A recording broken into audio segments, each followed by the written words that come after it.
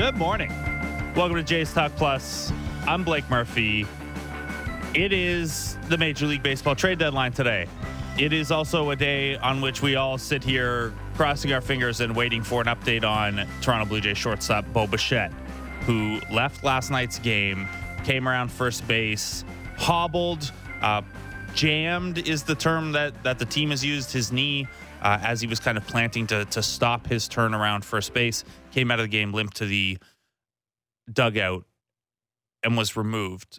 The word after the game is they're still awaiting more information, gathering more information. So surely headed for imaging and things like that. Jay's probably not going to tip their hand earlier than they need to for a lot of reasons. I'm not so naive as to think that opposing general managers don't have access to games and Twitter and the same logic we're working through when it comes to Bo Bichette. So I don't know that there's a huge leverage component involved here,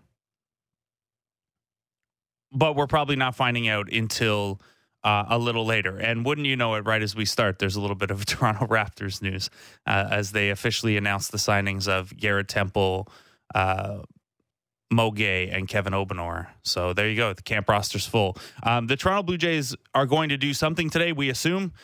Even if at the very least it's put Bo Bichette on the injured list. Look, they acquired Jordan Hicks over the weekend. Everyone seemed to like that move. The energy around the team and the acquisition was very good yesterday. We expect more. And that was true before the Bo Bichette injury. That was true before they lost the tough one to the Baltimore Orioles, where they once again go 0 for 10 with runners in scoring position, where they have a couple of good opportunities late and can't come through, whether because of their own failings or, as some of you might say, the help from Riggs behind the plate, or just a terrific diving catch from Austin Hayes on a Whit Merrifield liner that looked like it was maybe going to make that game tougher. The Jays lose 4-2, though. They fall 6.5 games behind the Orioles in the American League East. We will talk about that game throughout the show today.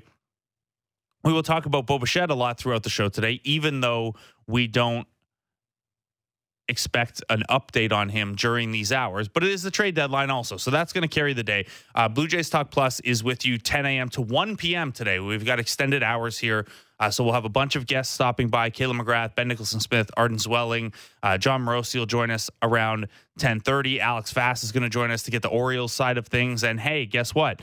The Orioles allegedly interested in Justin Verlander, and wouldn't that change the dynamic of the American League East if the Orioles actually did push in? Now, you can have your own skepticism about that, but for right now, it's the rumor out there. We'll talk to John Morosi about it at 10:30. We've got a bunch to work through, not just because the Blue Jays were expected to be buyers before any of this Bo Bichette stuff before the game last night, but the Bo Bichette potential injury really does shift things, I think. And you can't go on tilt. You can't overreact, especially because, less than 24 hours later, you might not have clear answers. But it was already pretty clear that this team could have used an upgrade in terms of the extra infielder on the roster, or even just the 26-man, someone with a little extra utility. We did see Jordan Luplow get used yesterday in a pinch hit situation, but hadn't been used against consecutive left-handed starters on the weekend, and then he got pinch hit for later in that game. It's been an odd use for 2 years now of the last spot on the roster.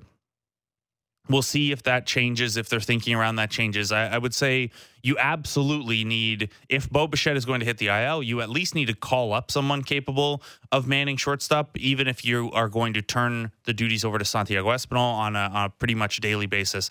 I don't think that you can do so without a backup plan. Now, if Bo Bichette's only going to need a day or two, maybe you just tough it out. And again, we were already talking about the Jays needing additions, potentially looking to upgrade, say, an Espinal spot, at least a Jordan Luplow spot, before Bo Bichette came up limping yesterday. Does this change things? Let's see what Caitlin McGrath of The Athletic thinks. Caitlin, good morning. Good morning. How are you? I am excellent, other than the Bo Bichette stuff. I like the trade deadline, but doing a 3-hour trade deadline show where every question is going to be prefaced with, so we don't know about Bo Bichette, but we persevere. So, Caitlin, we don't know about Bo Bichette, but how you feeling for the deadline here? Yeah, I mean, like you, I like the deadline. I think it's fun to cover. And, the Blue Jays, I feel like in years past have been pretty exciting at the deadline. I mean, like 2 years ago was a fairly big splash with Jose Barrios. Last year, a little bit less splashy, but still, like, they came through with that Whit Merrifield trade that nobody was really expecting. And that's what I was thinking about today, like within the context of Bo's potential injury and just like what the Blue Jays are planning. I mean, they are very cagey. Like you don't see many leaks coming out on the Blue Jays at all. And I feel like last year when they pulled off that Whit Merrifield trade, it was like nobody even knew that he was really available. I mean, I guess in theory, anyone on the Royals was available, and Whit had been sort of a trade target for years prior, but last year no one was really talking about him, and then the Blue Jays made that deal. And so it wouldn't surprise me if the Blue Jays, are working on some things that maybe we could sort of speculate, whether it's bringing in a bat like a Teoscar returning. But I feel like there's probably some things they're cooking up that we can't even see, or we don't totally expect, and then maybe Bichette's potential injury just kind of heightens that for them. So if the Jays had, and you and I have talked about at least the potential to look at a middle infielder, and Tim Anderson's a name that's come up because he's got a team option with a small buyout, and obviously hasn't performed at Tim Anderson levels in Chicago. We've heard Paul DeYoung, in part because the Jays have already made 2 trades with the Cardinals, and why not a third? If the Jays were looking to shore up that spot, and that could be true whether it's because Bo Bichette is hurt or because they looked at the roster and didn't, trust what they had as a kind of depth and contingency basis. Are there any names out there that can play a middle infield that are of interest to you? I mean, those are the 2 names that have jumped out to me. I mean, Tim Anderson was someone that I was thinking about even before the Bichette injury, because I think you could have used him at second base too, and still used Whit in circumstances, and then also used Whit in left field. Like, that's the Blue Jays' flexible roster is probably one of their strengths, and it's the reason why prior to this Bichette injury, they were very open about the fact that there wasn't necessarily a positional need that they were looking for in terms of, like, where are they going to slot into the field. It was actually more so looking for the skill set of, a right-handed bat, someone that can handle lefties really well, potentially someone with power, whatever. That is kind of what they needed, and it didn't really matter where that person fit positionally because they can move guys around with Biggio and with Merrifield and Espinal and, various guys on their roster. Now, you have to sort of wonder, is position more of a need because you don't know what the status of Bichette is. And, you have Espinal, who's on your active roster, who's the backup. Obviously, he came in yesterday, but, the way he's swinging the bat, you're not loving that as an everyday option. And down in AAA, again, is it Addison Barger? Well, I'm not sure that he's an everyday shortstop either. Otto Lopez, it's like we were talking about him being a trade chip, right? So, it's so many things are kind of changing for the Blue Jays. But, the other sort of factor in this is that it's not really a strong position player market this year, partly because there's just not very many sellers. And then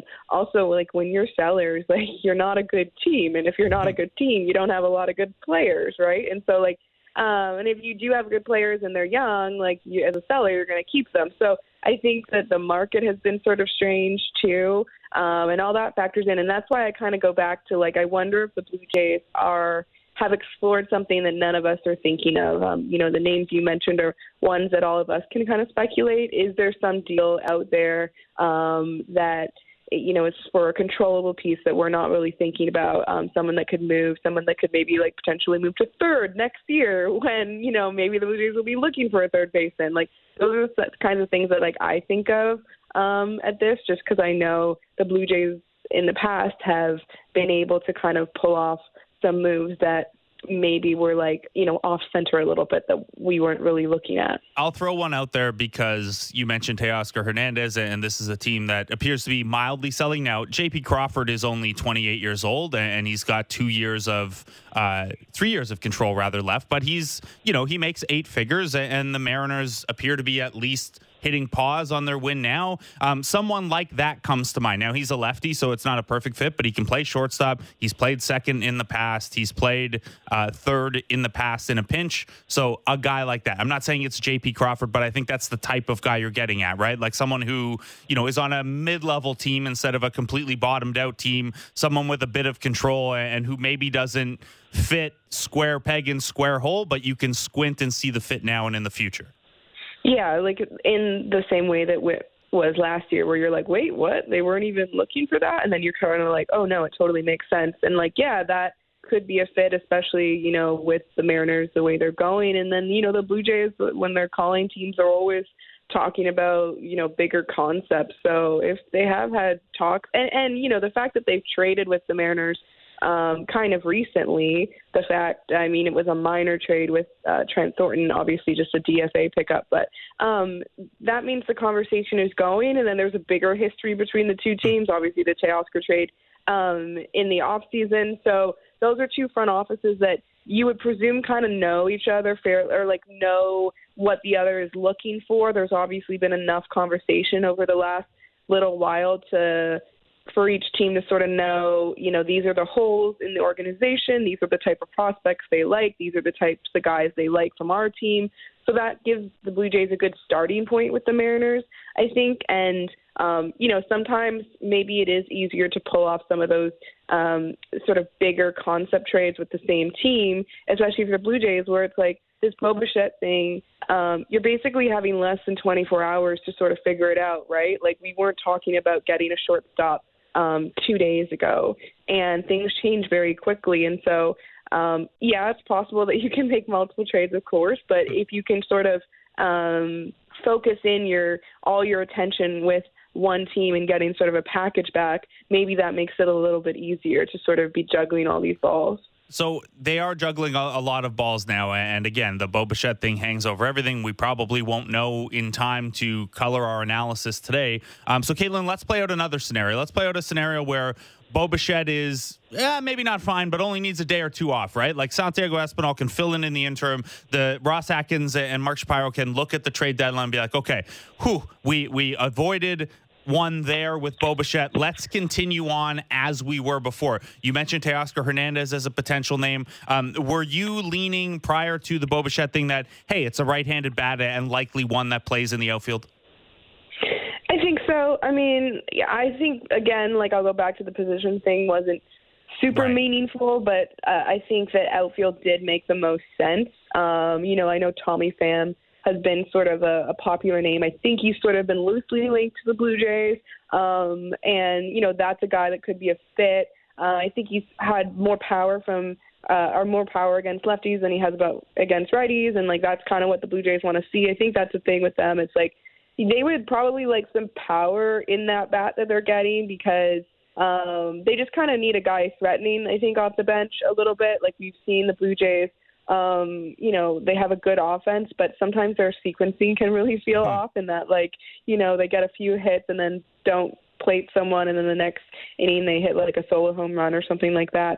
That happened yesterday, and that lost to the Orioles. And so, I would think that probably along with a person that just hits lefties well, maybe a person that has some power in their bat. And then, the outfield is probably the better fit in the scenario where we're not really worrying about Bo, just because of, the way that you look at the roster. And, you have Dalton Varsho maybe not performing as well offensively, and so maybe that's a platoon that you could plug in very easily. But, again, like the Blue Jays always kind of come up with some surprises, and so it wouldn't shock me if we're all speculating about an outfielder, and then they go and do something completely different. By the way, speaking of Bo Bichette, a small update from Buster Olney of ESPN.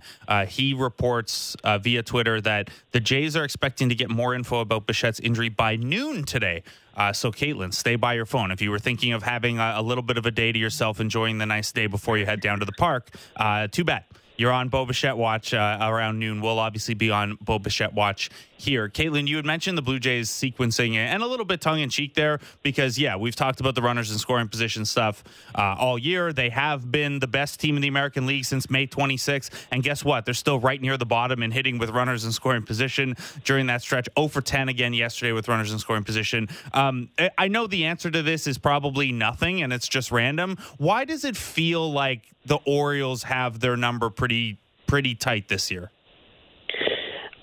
I don't know. I mean, I was trying to think of that today, and on the one hand, baseball can just be weird, and they've played, I guess, 7 games against them now, and that's a sample, but it's not like a huge sample even in the grand scheme of baseball things. You play a 162 season for a reason. Like, you need things to sort of normalize over a big stretch. But, I do wonder, is there something about the Orioles, and as that sort of record continues to get more lopsided, that it gets in the head of the Blue Jays? I don't think that any of them on the team would sort of admit to that. I don't think Schneider would talk about that because, their stance is the Orioles are good, we're good. And those are two factual things. The Blue Jays are a good team. The Orioles are a good team. But so far, the Orioles have just been able to perform a lot better. They've been getting the key hits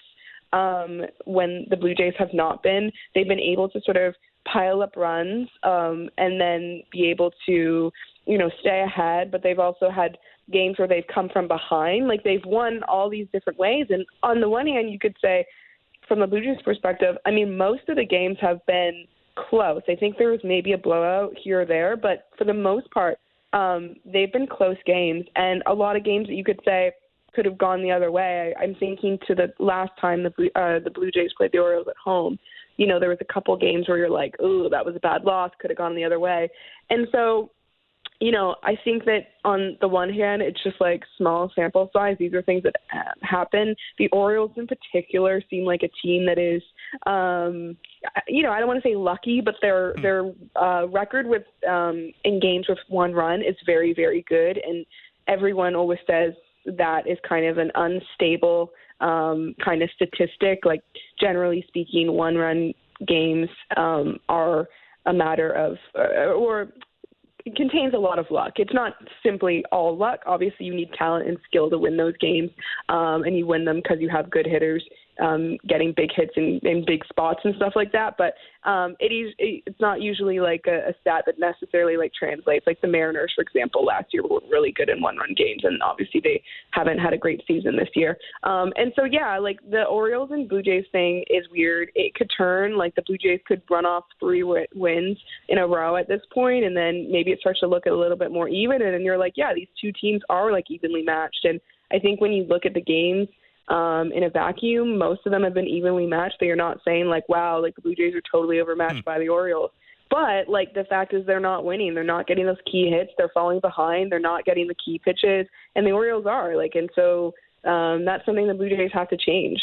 Yeah, the Jays have to learn how to hit flat-ish 92-mile-an-hour fastballs that are right over the plate. I look, obviously no disrespect yesterday to Kyle Gibson, but that was an awful lot of plate, and I know he's got a good sinker, but I don't know if he has that good a sinker. Now, one thing the Jays could maybe do, Caitlin, and I'm stealing this from someone in the text line last week, what if they just acquired Ryan Mountcastle so he couldn't do all this damage to them? Mountcastle had been losing time for a little bit there to Ryan O'Hearn, and now he's back in every day. In seriousness, there were a couple big spots last night where you maybe could have utilized your bench, and acknowledging it was a shorter bench because Bo Bichette came out hurt. They used Jordan Luplow as a pinch hitter for Kevin Biggio once a lefty came into the game. But George Springer there were a couple opportunities where maybe he could have been used as a pinch hitter. Now he's mirrored in a 1-for-39 slump right now. Also a situation where he could have been used as a pinch runner. I understand John Schneider's logic there that,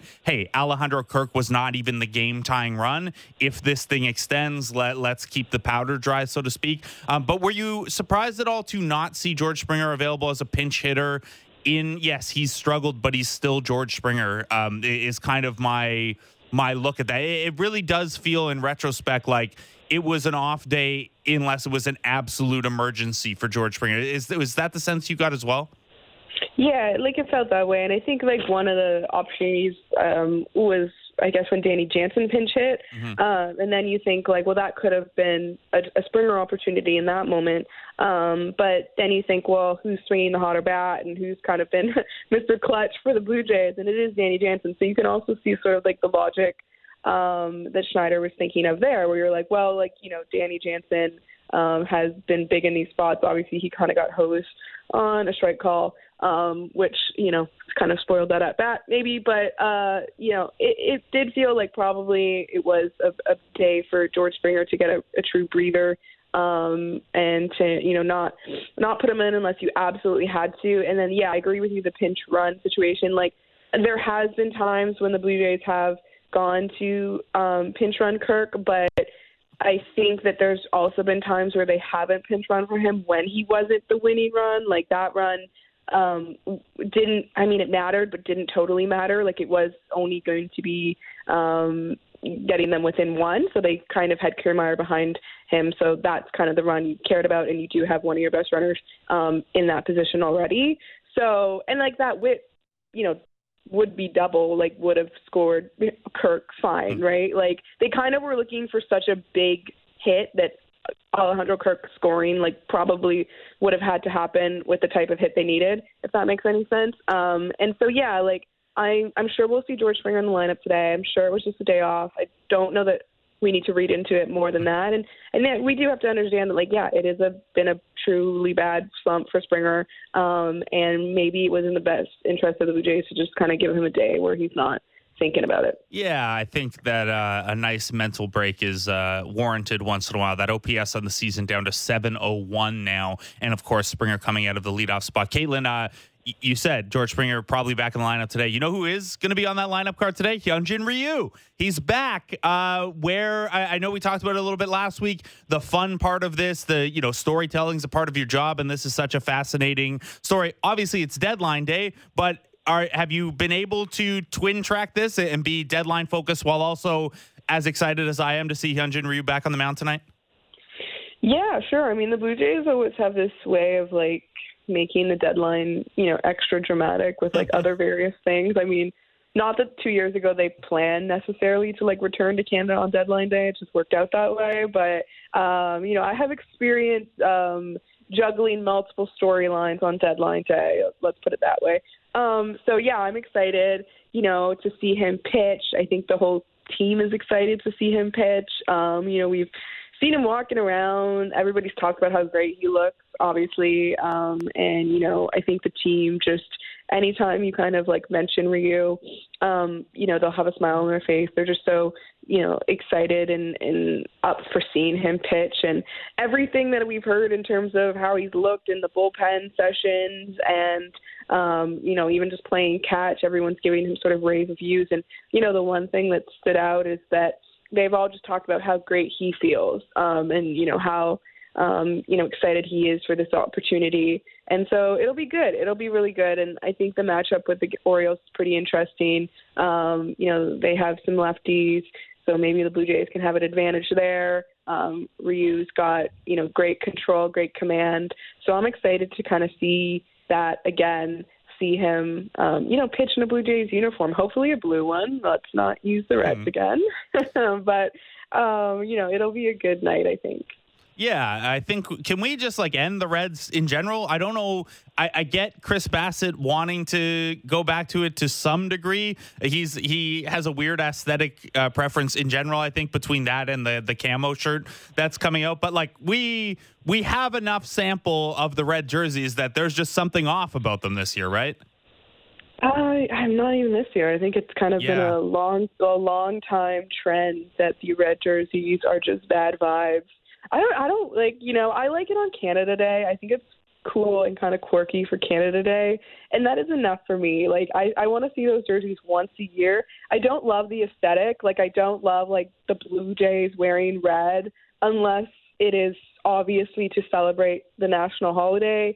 It's a big day at the ballpark. Everybody comes wearing red. I get it. Do it on that day. But otherwise, like, let's just not use them. It doesn't look good. I don't love it. It's funny, me and another reporter, actually Ben Nicholson-Smith, were talking yesterday. Like, what if the Orioles came out in their orange? Like, that would have just been, clashing.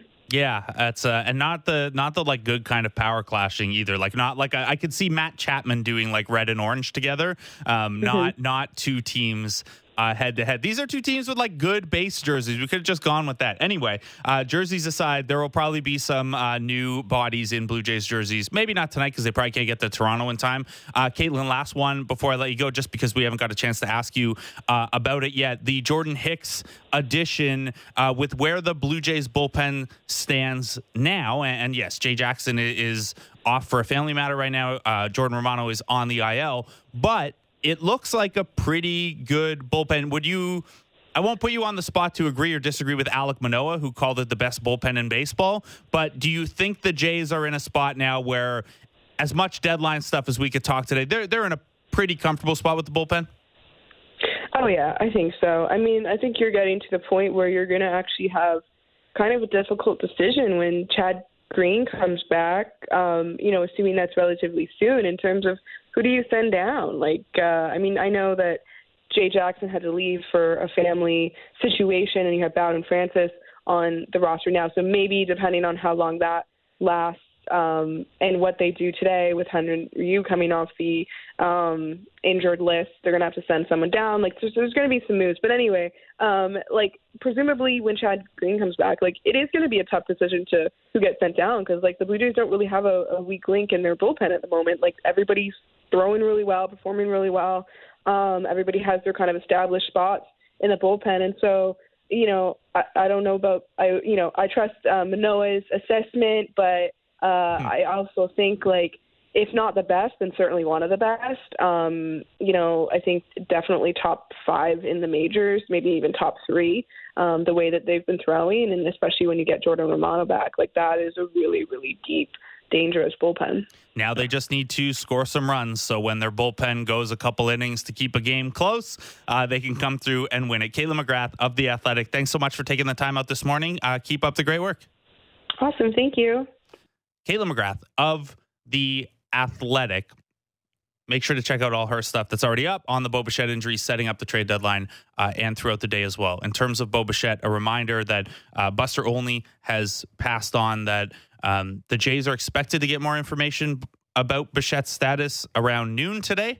So that could give them some clarity ahead of the deadline here. We'll keep an eye out, of course, for that update. We'll also have Ben Nicholson-Smith on around 11, Arden Zwelling on around 12. So we'll have some of our Jays insiders if there is any information available there. It's obviously deadline time in general. So we're seeing lots of reports out there, Buster Olney providing that it's actually expected to be a busier starting pitching market than maybe we anticipated as teams get a little more aggressive and sellers get a little more willing ahead of the official deadline here. Our pal John Morosi pointing out that the Marlins and Cardinals could be a logical trade fit. John Morosi also had the Blue Jays potentially in on Teoscar Hernandez last night. So let's take a break and let's call up John Morosi, see what he has to say.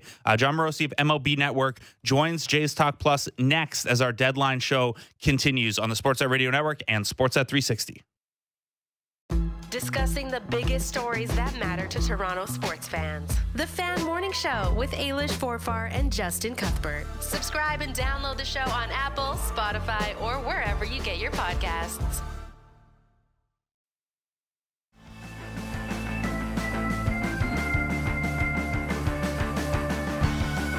Welcome back to Jays Talk Plus. I'm Blake Murphy. No Blue Jays were traded off the team while they're in their sleep, despite what that lyric may have predicted.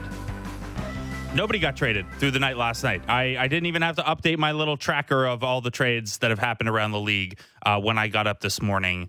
The last thing we had was Jace Peterson going to the Diamondbacks for an unranked prospect. By the way, I know some of you guys are sending in texts to the text line. I will try to sprinkle those in where we can. I'm not positive that we'll get to too many of them today. We're kind of at the mercy of the news flow, but we've got them collecting in a doc. So, one of the questions that came in meticulous from Alliston. What did you think of the effect of having to trade out of necessity rather than trading to add depth?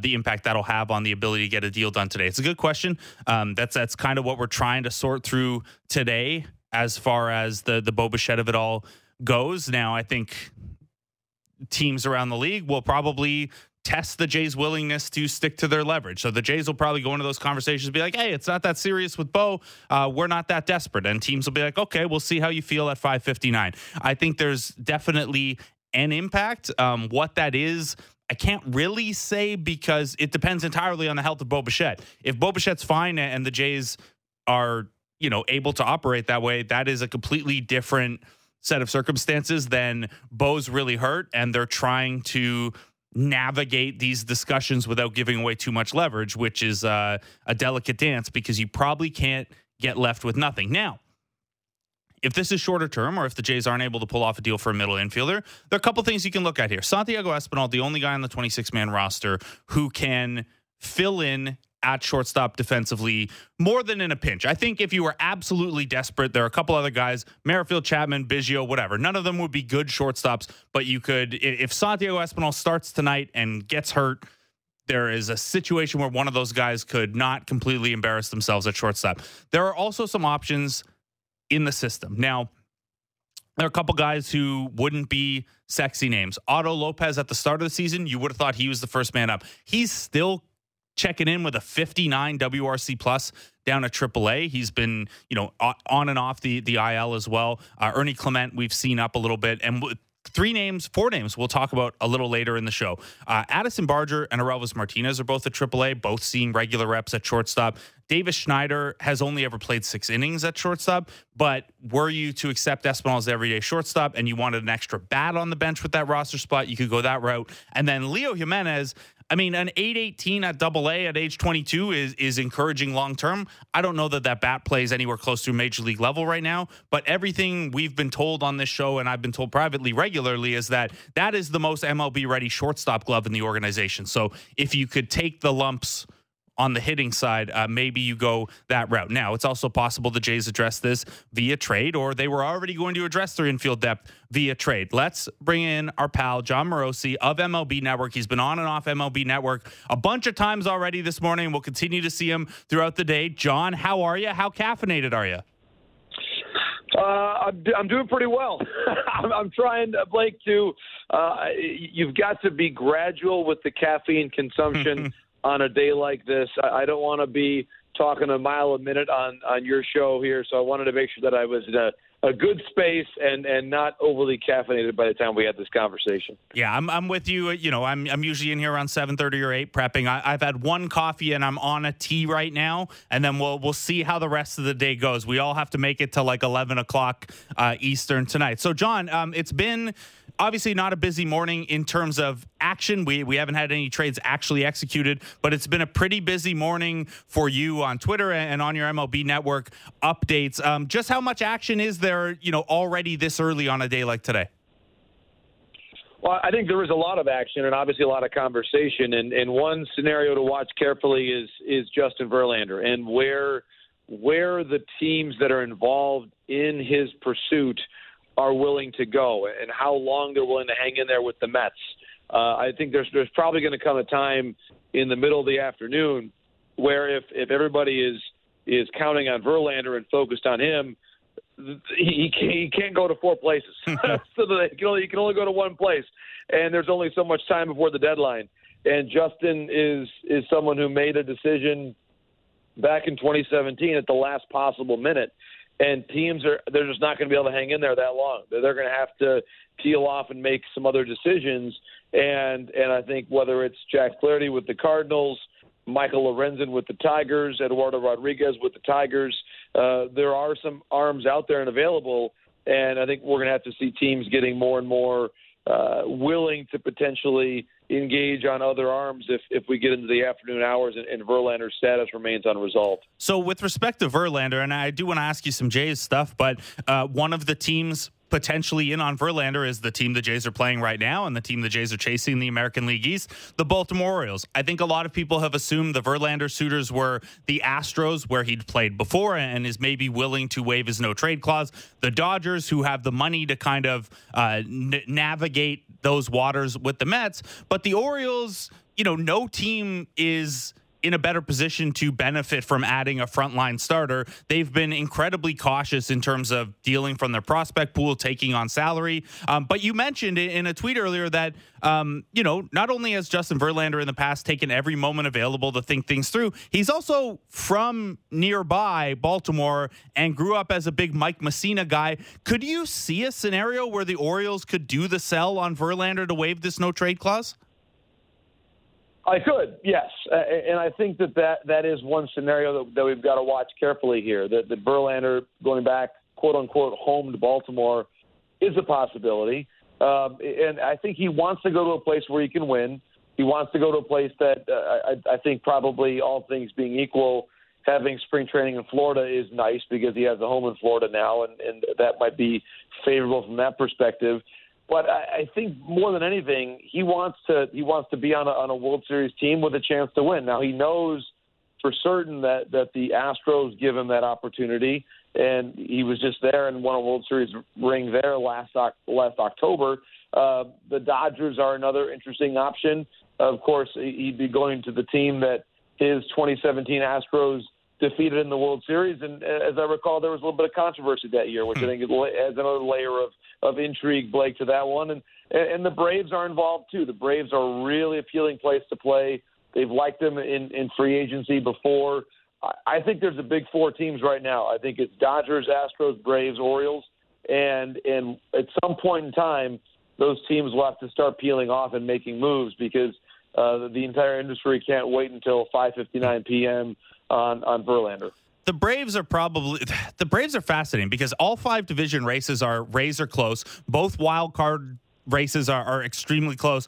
The Braves are the only team with any breathing room in baseball. They've got a couple of pitchers they're expecting back. Max Fried, Dylan Lee, Kyle Wright. Like, they're going to get some reinforcements. Do you anticipate them still being aggressive today, though, even though they've got the cushion and they have some potential reinforcements coming back from the IL at some point? I do think they'll be aggressive as long as it's for guys that they feel like are real difference makers. In other words, Jack Flaherty at this time is more of a mid-rotation type starter. I don't think the Braves will get him. I think they will get guys that are difference makers at the top. Michael Lorenzen was an all-star this year. Verlander's going to the Hall of Fame. Those are 2 guys that I think fit that description. But just depth, I don't see them doing. And I think for that reason, they can play on the big guys and not worry too much about the depth guys because the rotation should be good enough and well balanced once Fried is back, once Wright is back, and their lineup is just tremendously consistent and durable with how reliable their group is and how much all of them play. So the Braves right now, I think top to bottom, I would have to say, Blake, they are the best and most balanced team in baseball. I would have to agree with you there. And like we said, reinforcements potentially coming, and Alex Anthopoulos always aggressive at the top end of things. John, you mentioned guys who are very reliable and play every day. Well, the one guy like that for the Toronto Blue Jays in Bo Bichette, he's missed 7 games over the last 3 seasons. He comes out of the game yesterday with knee discomfort. The term they've used is he jammed his knee coming around the bases. Now, obviously, there's going to be some element of, well, the Jays are going to play this close to the chest so they don't lose leverage and things like that. But we've just talked a lot about the starting pitching side of the market. Does what the Jays do or what the Jays signal in talks early this morning, is that going to have a ripple effect on the hitter side of the market? Because I could see a Bo Bichette injury or whatever the outcome is here, really changing the Jays' aggression level, or a seller's willingness to part with a Tim Anderson, say, until we know what's going on with the Jays and Bo Bichette? Well, I think that we probably won't know the full story on Bo until tonight, I would expect. And who knows? I mean, I am not a doctor. I have no idea. This could range anywhere from a hyperextension that is not the most dire circumstance to something that's more long-term. We have no idea. And I think that we have to acknowledge what we don't know, which is a lot right now about what Bo's status is. And to your point, I've talked before. You and I talked about Tim Anderson, about Paul DeJong. Tommy Edman right now is on the injured list, but with a right wrist issue with the Cardinals.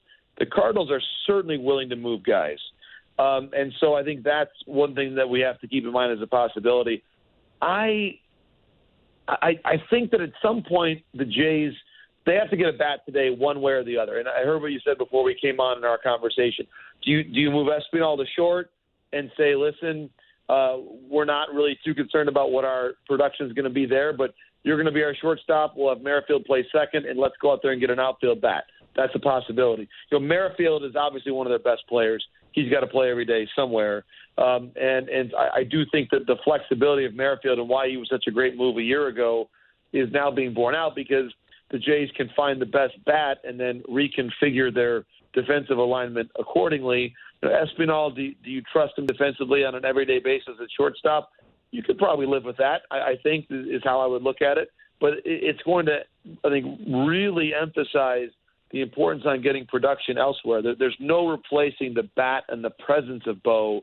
I do think Teoscar Hernandez, who, of course, the Jays know, is available. And I would think that he, just from a comfort level and knowing what he can do for you, I think he might be as good of an option as anybody else right now to add in. I don't think that Juan Soto's walking through that door. I could be surprised, but I would not expect that someone of that caliber is in play at the moment. I think it's more incremental upgrades and just hoping that Bo is back before too much longer. I tell you, if it ends up being Juan Soto that comes through that door, the tone of this show for the next couple hours is going to change dramatically, and I'll probably just refuse to get off the air until the game tonight. Yeah, I would still say, again, Blake, unlikely, my friend, unlikely is how I feel about that one, but we'll see how things unfold. Do you have a sense of what the Padres could do today? Another dramatic loss in extra innings last night. Obviously, they've operated close enough to that very tough wild card situation in the National League that we've kind of assumed they won't sell. Has there been any lean on that or any bending on that at all? I think that Soto is staying put, and I think that they would at least consider moving Snell or Hader, although you'd have to buy them out of what they believe is still a legitimate chance to make the playoffs. It might be wishful thinking on their part a little bit, but that's their approach. They believe that they can win, if not this year, then certainly next year with Soto. And then I think with Hader and Snell, it's a little different conversation because Snell has been so good. And he's been arguably one of the better pitchers in the National League in the last month. So if that's the case, what do you do? And do you find a way to replenish your system? One thing about the Padres, different from some other teams that are sellers, is their farm system is in okay shape. Maybe not great, but still okay. And if that's the case, what's your incentive to move on from Snell and Hader if you feel like you still have a decent chance, at least a decent chance of making the playoffs? And I think that's where they're at right now. If they're given an offer that they simply cannot turn down, then maybe they would move a Snell or Hader. But I think that they're predisposed to giving this a go and just hoping that the second half of their lineup somehow wakes up, because that's been a huge issue for them. I guess I would add and say, if they did move Snell or Hader, it would be for me something like a need for need deal, like with Cleveland and Tampa Bay yesterday with Savali. That's the kind of move that makes sense, because Manzardo can step right into the Cleveland lineup. I think if the Padres did move Snell or Hader, they'd have to get back someone that is a right now lineup piece. and we're just not entirely sure what that would be. John, what is your take on Savale in general? Obviously, he has a 2.34 ERA this year. Last year, he was up around 5, and he's been all over the place in his career, honestly. And it's kind of been it's fit well with how Cleveland has been the last couple years as well. We tend to assume, I think, that the Rays will get the most out of a guy, and any Rays move is a sharp one. What is the feeling on Savale and just how good or where he slots into a Rays playoff rotation? But he could start depending on how the health is going of the rest of the group. Glasnow, McClanahan, et cetera. I think that he's certainly going to start a game in the playoffs. That they have Eflin as well, who's going tonight and has been very good of late. There was a bit of an injury scare with him, but Savale will certainly start a game in a best of 7 series. And might easily start one of the first 3. I mean, he's really good. I'm a big Savale fan. I think he's been someone that is around the zone a lot. The changeup plays. He's someone that the Rays, to your point, have had a lot of success in acquiring in the past.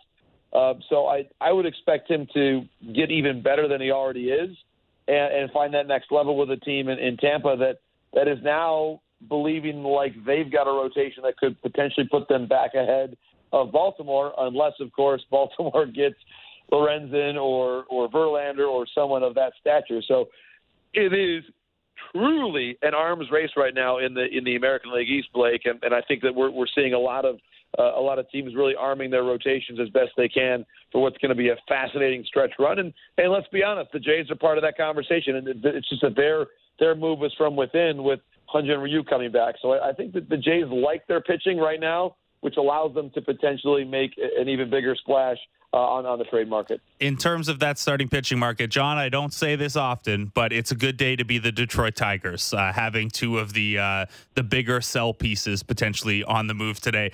Thanks so much for taking the time out this morning. We really appreciate it.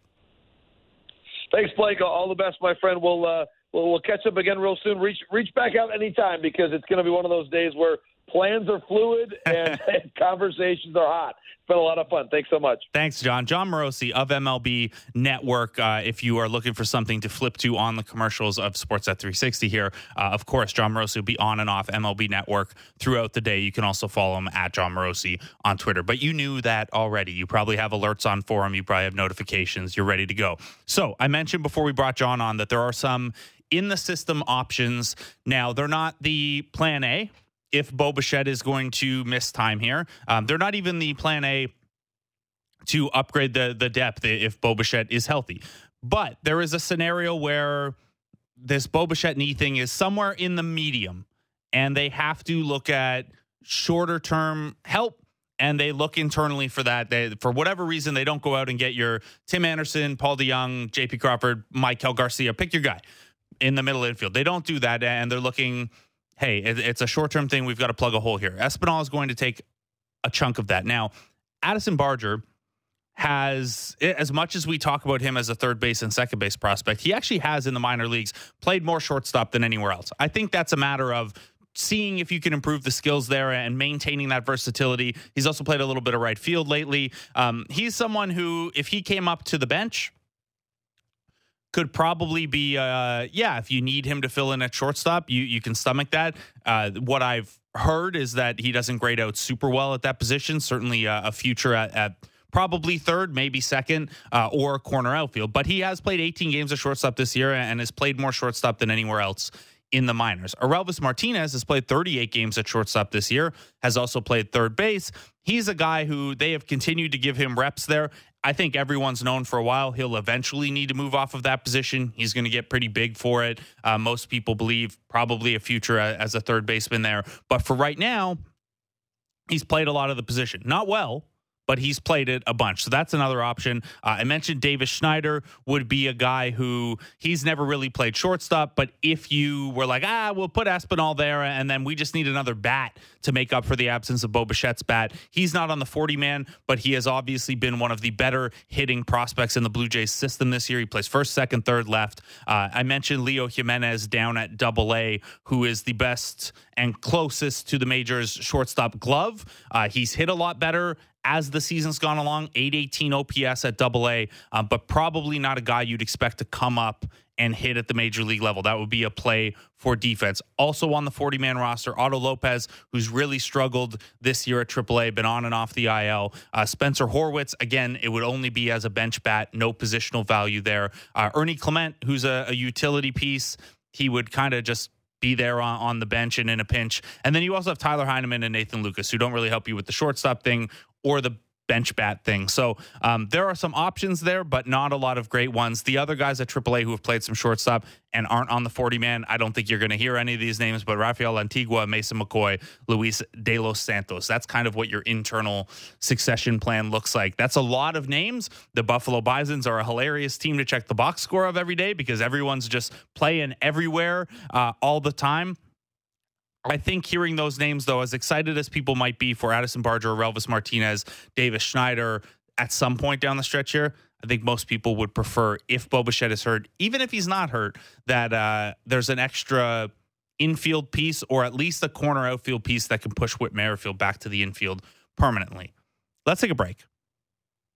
When we come back, Ben Nicholson-Smith has a notebook up at sportsnet.ca. There's nothing better than a BNS notebook at sportsnet.ca. We'll see how he's feeling about the Bo Bichette injury, how he's feeling about last night's game, and we're going to talk a whole bunch of trade deadline stuff. Ben Nicholson-Smith joins Jays Talk Plus next on the Sportsnet Radio Network and Sportsnet 360. Everything you need to know about the Blue Jays. Blair and Barker. Be sure to subscribe and download the show on Apple, Spotify, or wherever you get your podcasts.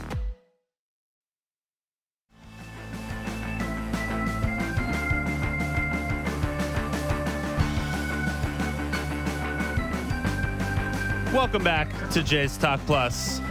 I'm Blake Murphy. It's the trade deadline, and everything's all held up because we're waiting for a Bo Bichette update. We think we're getting in about an hour. Word is out there that the Jays are expecting information around noon. Now, the Jays tend to play those things close to the chest, but I would imagine once they know things, even if the status of Bo Bichette is not particularly leaked, they're going to start talking to teams.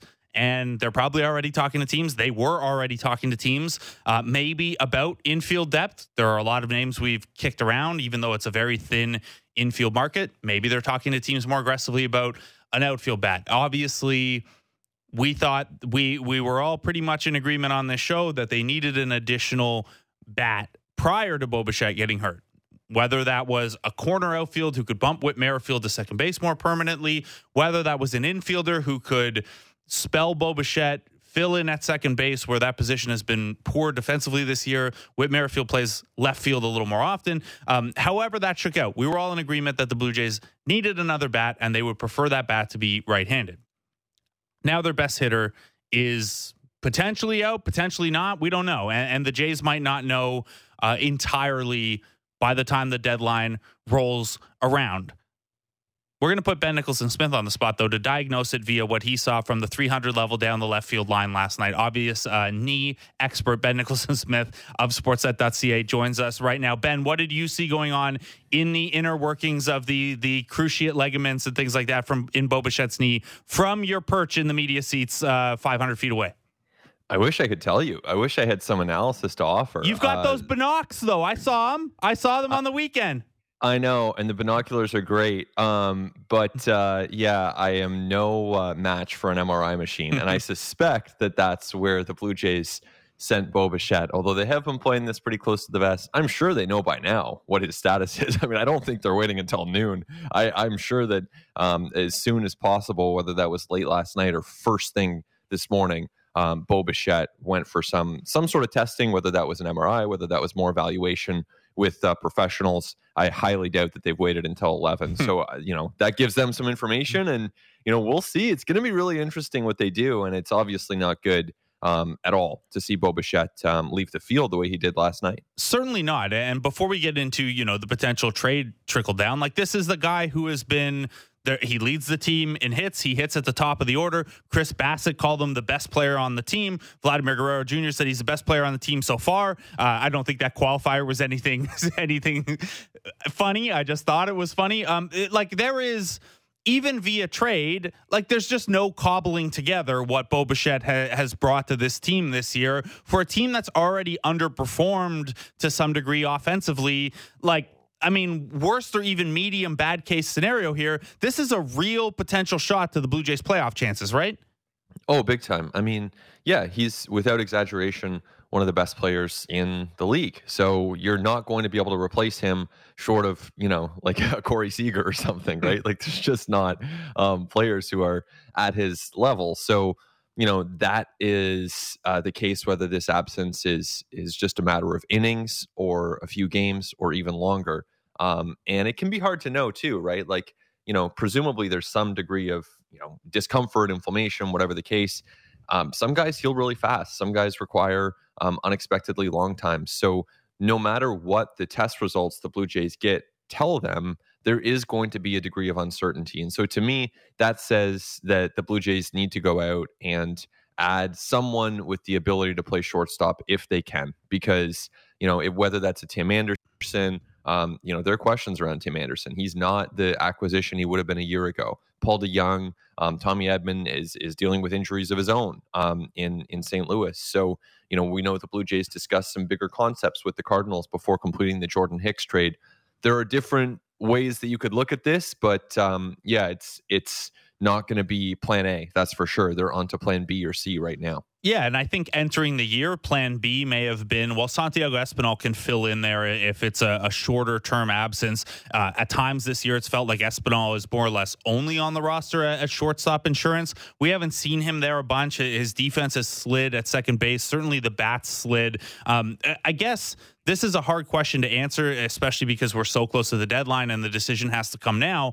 But best you can, what do you think this team's comfort level would be if Espinal did have to fill in for a little bit of time? Like if this were, hey, he needs some rest and we think he's only going to miss 10 days or 2 weeks. Could they live with Espinal every day, or has the bloom come off of Espinal enough that even that would be a little difficult for them to stomach?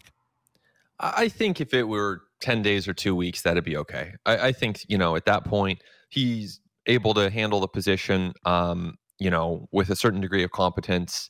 And you can live with that. I think if it's longer than that, then you want someone who's giving you more. And as you mentioned, Blake, I mean, you look at the defensive metrics here, and this is just going off the numbers, right? Going off what the information's telling us, Espinal has struggled at second base. And the eye test would back that up. His range hasn't been great this year to my eye. So, you're looking at a guy whose defensive metrics at an easier position haven't been great, and his offensive numbers are not good either. So, yeah, of course you could live with that for a couple weeks. That'd be fine. Espinal is a major league player. You can live with that. I think at the same time, if there's any fear that this could last longer, then that's where you want to explore every possible avenue around someone like a Tim Anderson, which is not what I would have been saying 24 hours ago, to be honest with you. Yesterday, I would have been saying, you know what, the shoulder questions around Tim Anderson, the lack of power, just move on and get yourself a Tommy Pham. But, at this point, you're talking about adding a bat either way. Right now, I think this tilts things toward, why don't they add a bat who can also handle an infield position just in case Bo Bichette does need some time? Let me blow your mind here, Ben. Why not both? Sure. Yeah. I mean, you know what? They've got I'm here for that. I think that even before today, there was a case that you could add a couple players, outfielder probably /DH, and then an infielder. And you know what?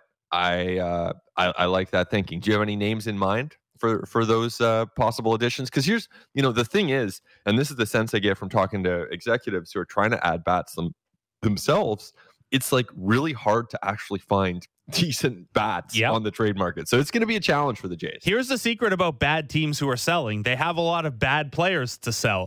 Jeimer Candelario was like a non-tender guy and is now one of the biggest names that is going to move on the position player side at this deadline. It's a weird one. So there are a couple names out there. Now, we've discussed Tim Anderson and Paul DeYoung and names like that. I do wonder if everything we've heard on the reporting side has been that the Nationals have priced Lane Thomas as if he's an everyday player. and other teams have, offered more like he's a platoon player, and that's been the value split.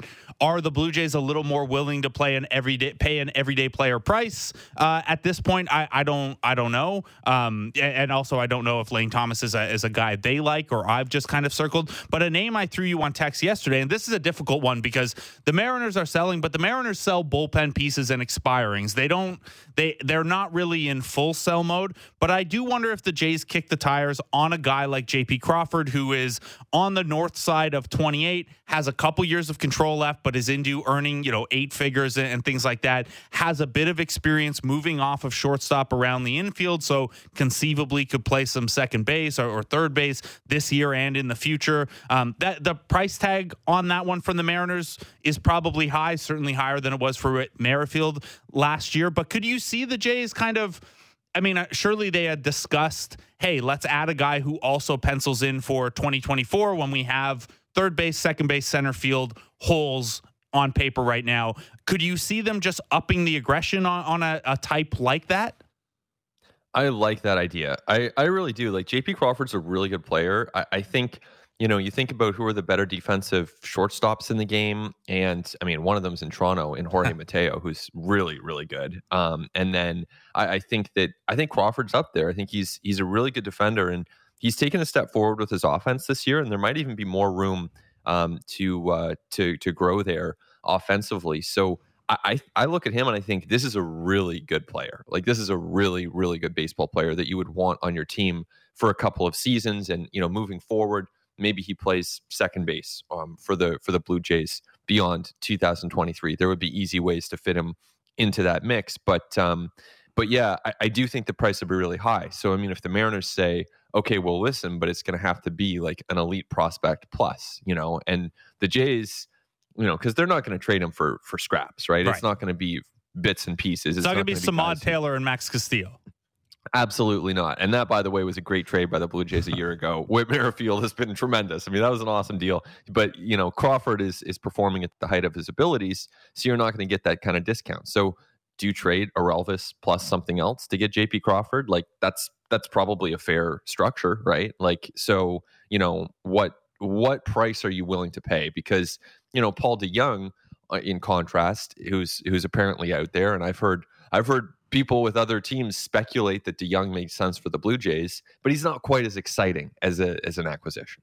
He's not, and certainly a guy who has the shortstop reps, obviously, depending on which metrics you look at, grades out as about average defensively there, which as a fill-in and a backup, hey, that's about as good as you can hope for there. And he did play 20 games at second base a few years back. And I think, Ben, correct me if you feel differently, but anyone who can play shortstop capably, I'm assuming, give them 40, 50 games, they'll be able to figure out second base, right? Oh, yeah. 100% agree with that. Okay. So, yeah, DeYoung's an interesting one, and he's got a bit of an interesting contract structure with 2 team options the next 2 years. He's a little more expensive than Crawford and isn't as good, but maybe that makes him, more affordable to acquire than, so he's certainly more affordable to acquire than J.P. Crawford. Does any part of you groan a little bit at the idea of making 3 trades with the Cardinals in the span of 2 weeks as they bottom out and have such a bad year in the NL Central? I find it sort of entertaining. And I also think I don't know, this was a really good team last year. Obviously it's kind of spiraled this year, but this isn't a bad roster. It's not like we're talking about trying to turn, the 2023 A's into a contender elsewhere. The Cardinals are pretty good, or the Cardinals historically have been pretty good, and this year's is a down year for them. So I see no problem with that. I even, you look at Edman, you look at, obviously Hicks and Genesis Cabrera already with the Blue Jays. I think there's a case to be made for adding DeYoung or Tyler O'Neill or both, or just seeing what you can do. And I think part of it too is, again, just returning to that point of there's not a lot of inventory out there. So you're not going to, if you're a team looking for pitching, you're talking to the Tigers and you're talking to the Mets, and if you're a team looking for hitters, you're probably talking to the Mets about Tommy Pham, and you're probably talking to the Cardinals. So at a certain point, those teams do control the market, and you don't have a lot of choice whether you want to trade with the Cardinals or not. that's one of ththose teams you have to be involved with. You have to be. And there are just, I mean, you mentioned there are just not a lot of options out there. You go pull up Fangraphs or Baseball Reference or something like that, and you filter by second baseman and look at who the second basemen are around baseball in general before even filtering out the good teams who aren't selling. Like, it has become, at least this year, and I think last year, just not a super strong position. So you're trying to kind of just hang tight there. Now, the Jays have been so bad defensively there that I think you could have, even before the Bo Bichette thing, made the case for it. So, Ben, I'll kick it back to you. You had thrown a couple names out there. You asked if any names out there that I like that fit.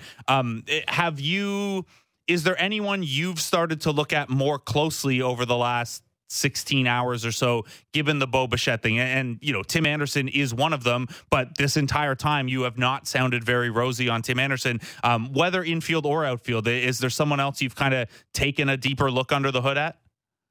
Well, Pham was already someone who I thought made sense. I still think he makes sense as basically taking the Jordan Luplow spot. Mm-hmm. And there's a whole, if this wasn't the trade deadline, by the way, we could have a whole discussion about George Springer and Luplow and everything that happened last night. I was going to bring that up, but I was going to bring that up on the way out. Obviously, we got to lead with the trade stuff. Yes, we'll come back to that then. But you could essentially turn Luplow's spot into a Tommy Pham. Still think that makes sense. As you said, I mean, Tim Anderson is a guy that basically I wasn't that intrigued by for this whole month because I looked at literally zero power until I know he homered recently, but he has like 11 doubles this season. He has 1 homer. But you know what? If Bo Bichette is going to miss time, you've got to open the horizons a little bit, and you've got to be a little bit more creative. And positionally, Tim Anderson can play up the middle. So you know what? Like, at a certain point, you've got to adjust to the situation in front of you. And that's where Tim Anderson does become a little bit more interesting to me. And DeYoung, of course, is interesting. I just, I don't see a ton. I think the Ha-Seong Kim idea with San Diego is a really interesting one, but the Padres are probably going to buy, so you're probably not getting him. So, and the price is going to be, we talked about the price being high with JP Crawford, a guy with a couple years of control. The Padres are like, even if they sell, it's going to be okay. Like, you got to really make it worth our while for a guy who could be an everyday player for them in 2024. Oh yeah, I mean, Kim's a great player, so it's tough to do. So I think realistically, Hicks is probably going to be the Blue Jays' biggest name acquisition. But you got to stay open-minded. You got to call on Teoscar. I think Teoscar fits. Like, why not? Teoscar and Tim Anderson, or DeYoung and Tommy Pham, or one of those guys. I mean, I think if they get one position player, they can come out of this thing saying, okay, we made our team better, pending the status of Bo Bichette. But they also know a whole lot more than we do right now, so they might need 2 players. Teoscar Hernandez, by the way, who, if anyone is looking at his surface level stat line and wondering why we're talking about him as a potential add, he has monster numbers against lefties this year. His struggles have come almost entirely against right-handed pitching, a 142 WRC plus against lefties, and that includes an OPS of about 900. Certainly, you'd be aware of Teoscar Hernandez's defensive capabilities or lack of capabilities, but the bat is pretty obvious as far as someone who can hit lefties goes. Now, Ben, let's play out one more scenario here, and that scenario is the Jays add an outfield bat, but Bo Bichette's going to need a little bit of time. There are a couple of internal names who have some shortstop experience who could, maybe they're just a bench piece. Maybe they're helping out Santiago Espinal. Do you have a sense of which of the AAA, or I guess even AA in terms of Leo Jimenez and his glove, who would get the call first between a Barger, an Aurelvis Martinez, a Leo Jimenez, maybe even a Davis Schneider who doesn't play shortstop but adds a bat with some positional versatility? Do you have a sense of who the next guy up would be, or if they go the less sexy Otto Lopez, Ernie Clement route?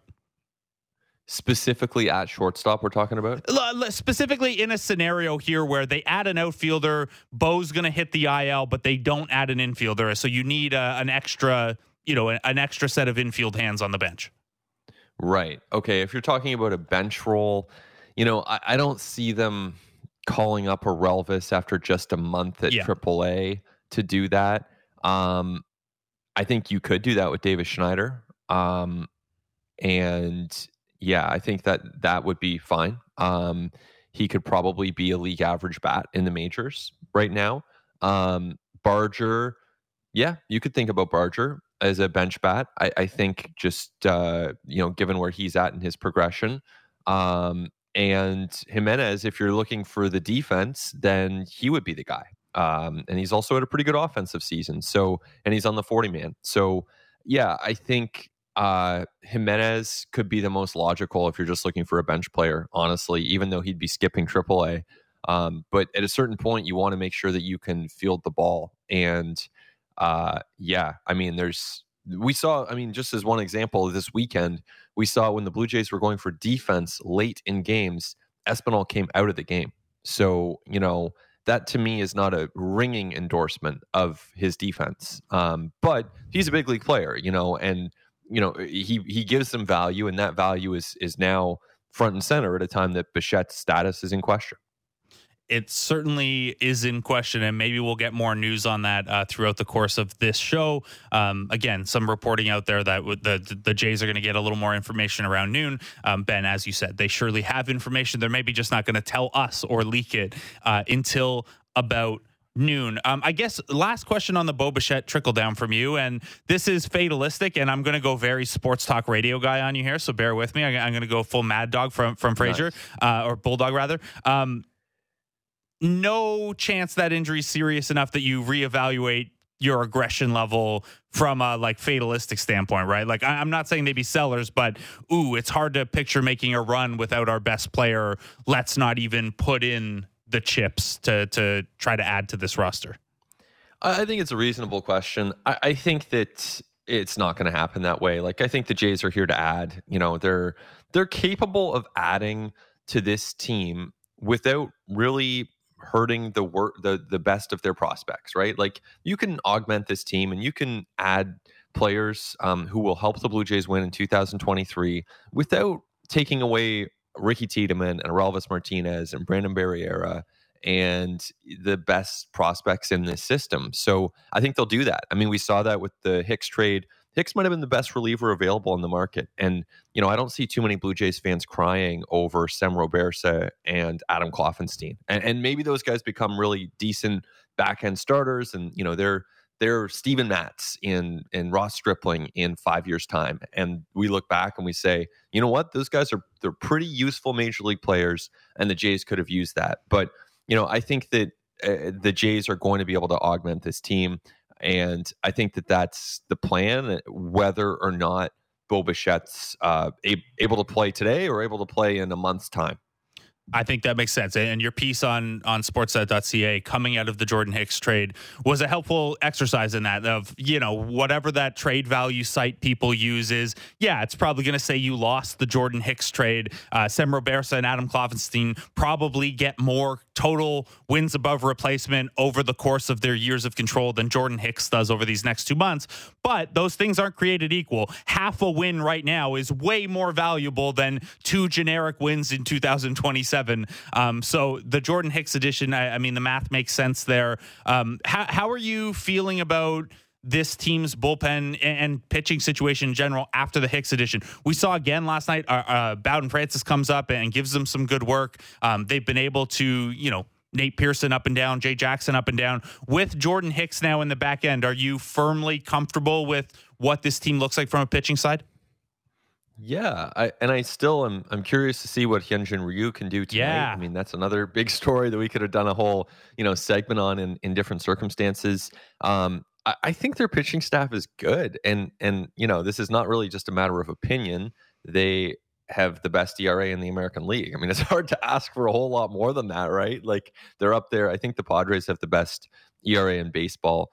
Jays were second last I checked. So this is an elite pitching staff in Major League Baseball. That's a fact. And I think when you look at Gausman and Barrios as your 1-2 and Bassett as a really good number 3, and then you have kind of depth behind that with Kikuchi and Manoah and Ryu, the bullpen to me looks really good. It's a better bullpen than they've had in years. So this is a really, really good pitching staff. To me, the big challenges with this team are the record isn't as good as their roster. Like they have a better roster than they do a record, and the Bichette thing is a big question right now. So they're going to need some internal improvement. They're going to need some deadline additions, but they're in a pretty good spot here, pending the Bichette uncertainty. They're a really good team, and they absolutely need to augment it in the next, 6.5 hours, and I think they will. And they have to augment that not only because they're not quite good enough as currently constructed, but also because the teams around them are trying to get better. And I know in your notebook this morning at sportsnet.ca, Ben, you kind of question, hey, what are the Orioles going to do here? Because the Rays have added Aaron Savale. The Red Sox and Yankees are both trying to do this kind of twin track thing where they're buying and selling. And I don't know, both of those teams are just remarkably weird right now. Everyone in the AL West has kind of stated their intentions. Are the Orioles, outside of Toronto, are the Orioles the team you're most fascinated by these next 6.5 hours? Yeah, I would say the Orioles and also the Mets, because I'm curious to see what happens with Justin Verlander, and I want to know where Tommy Pham goes and what he gets back to the Mets. So those would probably be the two teams. I think with Baltimore, like, it reminds me of the Jays a few years ago when Blue Jays fans got really frustrated because they were linked to a lot of names, and it took a while before they landed Ryu and Springer. And I see the Orioles kind of in that space right now where, they're linked to Justin Verlander, but like, they're not. I'd be really surprised. I don't see them getting Justin Verlander. I see Verlander going to Atlanta or the Dodgers. Or I could see him going to the Astros, or even, I don't know, could the Rangers get Verlander? Like, stranger things have happened. So, or Padres, right? Like, I see it being one of those teams. I don't see it being Baltimore. And so I see Baltimore getting like Michael Lorenzen, perfectly reasonable addition to a front office that's been very reasonable every step of the way, and they have a first place team to show for it. How long do the Baltimore Orioles think a playoff series is? Because they seem to be content to have like 8 number 4 starters. And I don't think they realize that a playoff series is only 2, 3, 7 games. I jest a little bit, but I mean, I like Michael Lorenzen, but I think this is a team that, they have a lot of really capable mid-rotation starters. I don't know that they have anyone, yesterday's results aside, that you're comfortable starting, a wild card game or game one of a playoff series. I guess it's just a lack of those names on the market, though, right? Partly, and I think too, like, there are different ways to do it, and I think that, if you have a good enough bullpen and good enough defense, and your team can hit a little bit which the Orioles certainly can, then you put Kyle Gibson out there for 2 times through the order, or you put Dean Kramer out there for 2 times through the order, and then you hand it off to Cano and Batista, and you let them get the last 3 innings of the game, 2015 Royals style. Well, and I think Caleb made this point last night, and I like that comp, that this Orioles team is sort of like that Royals team, except good. Well, yeah. I mean, they've got the Orioles are good. I don't think that they're in a different class than the Blue Jays or the Rays. I think there are a lot of good teams in this division. Honestly, I think the Red Sox are pretty good too. But the Yankees aren't, though. I mean, the Yankees are really not good. But anyway, that's not the point. The Orioles are, and we'll see what they do. But I am fascinated, and if I had to predict, I don't think the Orioles are going to be that bold. I think what we've seen from them is very methodical, very procedural, measured. It works. It's a really good system for them with their resources, and I don't anticipate a major departure from that today. Yeah, the Red Sox part of what you just said there is frustrating. Tristan Casas being really good potentially is a nice fly in the salad here for this American League East. And I do wonder, Ben, too, if part of and I've joked around about this with a friend who's an Orioles fan, if part of why I'm so eager to see the Orioles push some chips in is because the specter of them being this good and sustainable for so long is frustrating, and I'm just trying to will them to shorten that window a little bit. But you're right, they have stuck to this. I do think, though, and maybe you agree with this, that like, obviously you want to maintain the long-term health and pipeline here. They want to be the Rays more than they want to be the Yankees. They want to be the Beatles more than they want to be the Rolling Stones, etc. But your best window to add, especially with short-term pieces, is while all your young guys are really inexpensive, especially if you're never going to be a high-budget team. So to me, I think they this is a delicate dance for them, and they have to worry a little bit about being too conservative while all their young star players are still cheap. Yeah, for sure. And I think like this is where in free agency, I thought they should have gone after Jacob deGrom because, you know, you're talking about a short-term high AAV deal. And we all know, you know, deGrom's obviously sidelined with Tommy John. There was risk in that, but I still think they should have gone after deGrom in free agency. And then, you know, the same thing for this coming off season. Like, and I was, you know, they could also apply that logic to, hey, go and get Justin Verlander. But we saw with the Scherzer trade, to get Verlander is probably going to take a really good prospect. Mm-hmm. And so it's not just money, whereas adding deGrom would have just been money at a time that they're not really spending a ton elsewhere. So I do think that, you know, the deGrom concept or Carlos Correa, I thought would have been a really good fit for Baltimore, even though they have all those infielders. Maybe, you know, you end up playing Correa at second base and Adam Frazier's coming off your bench, whatever the case, like just spending big on a short-term high AAV player probably made sense for Baltimore, but you're not doing that in the middle of a season. In the middle of a season, if you're adding impact, that probably comes at the expense of your farm system. And we'll see, but you know, it will have a big impact on the Blue Jays because not only for the next 3 games here, but going down the stretch, there's a big difference between Baltimore adding Michael Lorenzen and Baltimore adding Justin Verlander. And then you look ahead to a potential playoff series too, you know, whether it's the wild card because the Rays win the division or if you get through the wild card, yeah, you don't really want to see the Orioles get better, but it could be heading that way. Ben Nicholson-Smith, thanks for taking the time out this morning, man. I'm sure I will bug you lots throughout the day. You got it. And one thing I just see here on Twitter, John Heyman saying that there's a mystery team on Verlander and it's the Padres. So look at that. No longer a mystery. Boom. All right, Blake, have a good one. Ben Nicholson-Smith of Sportsnet.ca. Make sure you're checking out all his work, Shai's work, Arden's work, David Singh's work up at Sportsnet.ca throughout today, throughout the week as we digest deadline stuff. Before we take a break, a good question from Chad on Twitter. He said, why not go big and make a deal with the Mets for Lindor and an outfielder? Lindor can slide to second base next season if Witt leaves. Now, it's funny that question specifically comes up because a friend asked me yesterday, what is the absolute crazy scenario that's not on the table that they go on tilt here? And I actually said Lindor as a name. Now, I don't think that is not something a way this front office operates. I think the several $100 million still owed to Francisco Lindor through 2031.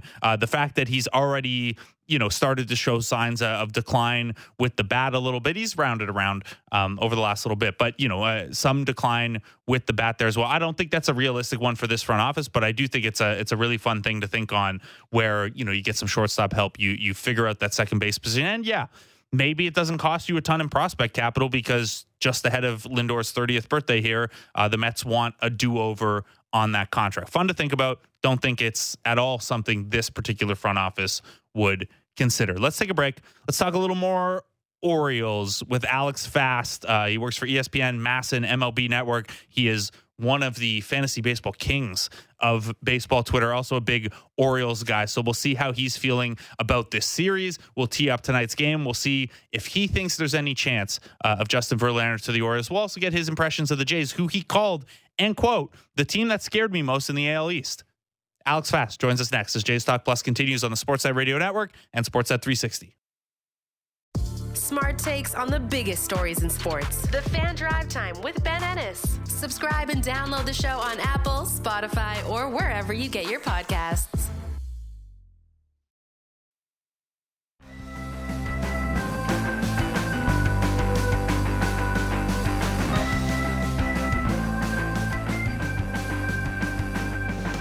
Welcome back to Jays Talk Plus.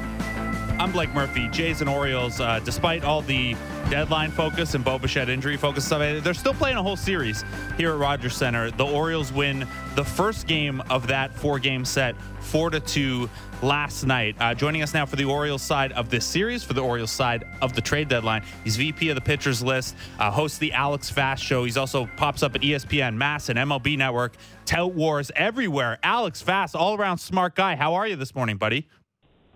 Living the dream. You guys are playing the Mars Volta into a baseball conversation? What's going on here? That's a dream come true right there. I do my research, man. look, I could dabble with the Mars Volta. I just gotta get something to set your energy right here, man. I gotta ask, from last night's game before we do the deadline stuff, what is Austin Hayes' problem? That felt like a really unkind catch to make. The Jays had lost Bo Bichette. They put a couple runners. That just felt kind of rude. It was, and trust me, I don't think anyone in Baltimore was necessarily anticipating that was going to happen.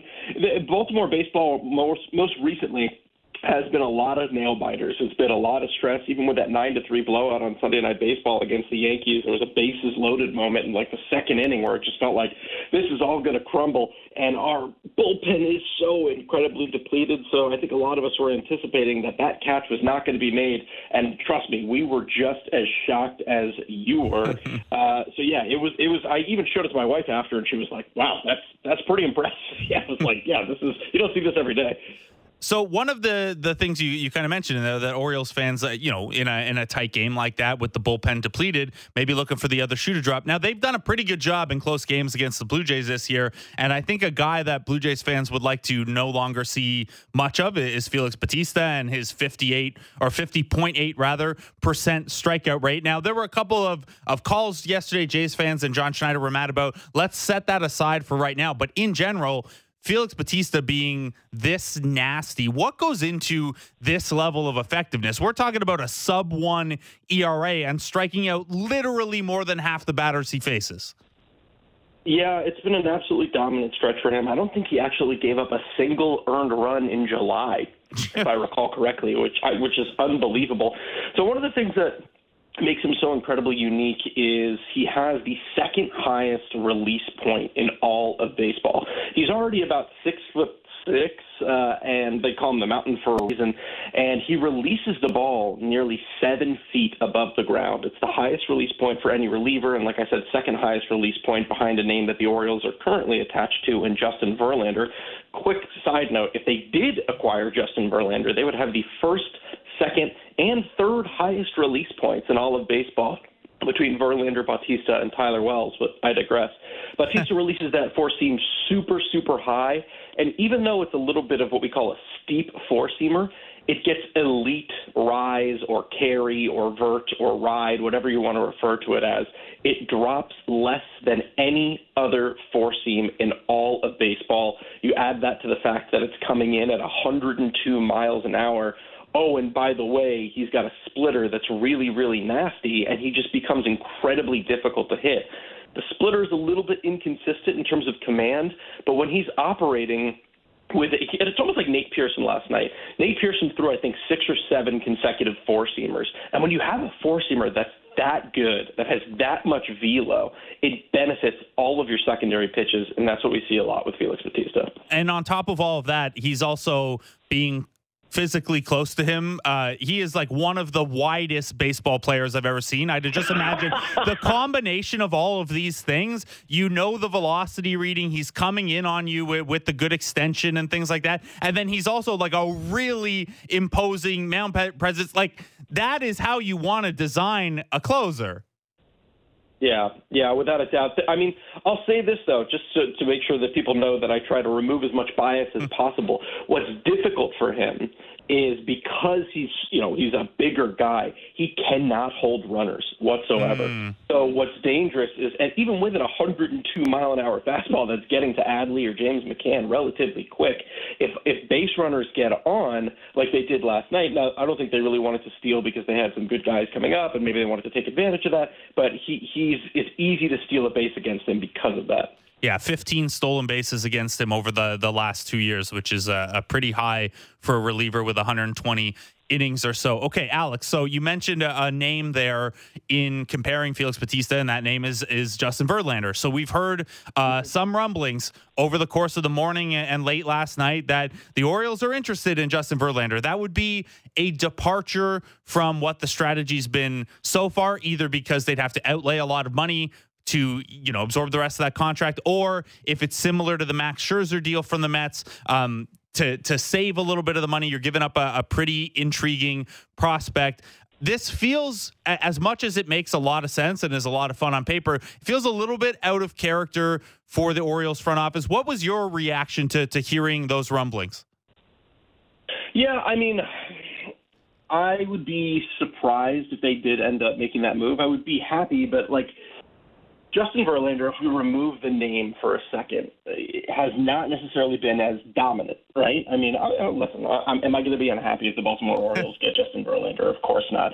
But there are signs that showed up this year that he is a 40-year-old pitcher who, of course, had a dominant, well-deserving Cy Young season last year, but the velocity on the four-seamer is trending in the wrong direction, and, he's starting to give up a little bit more contact on that four-seamer as a result.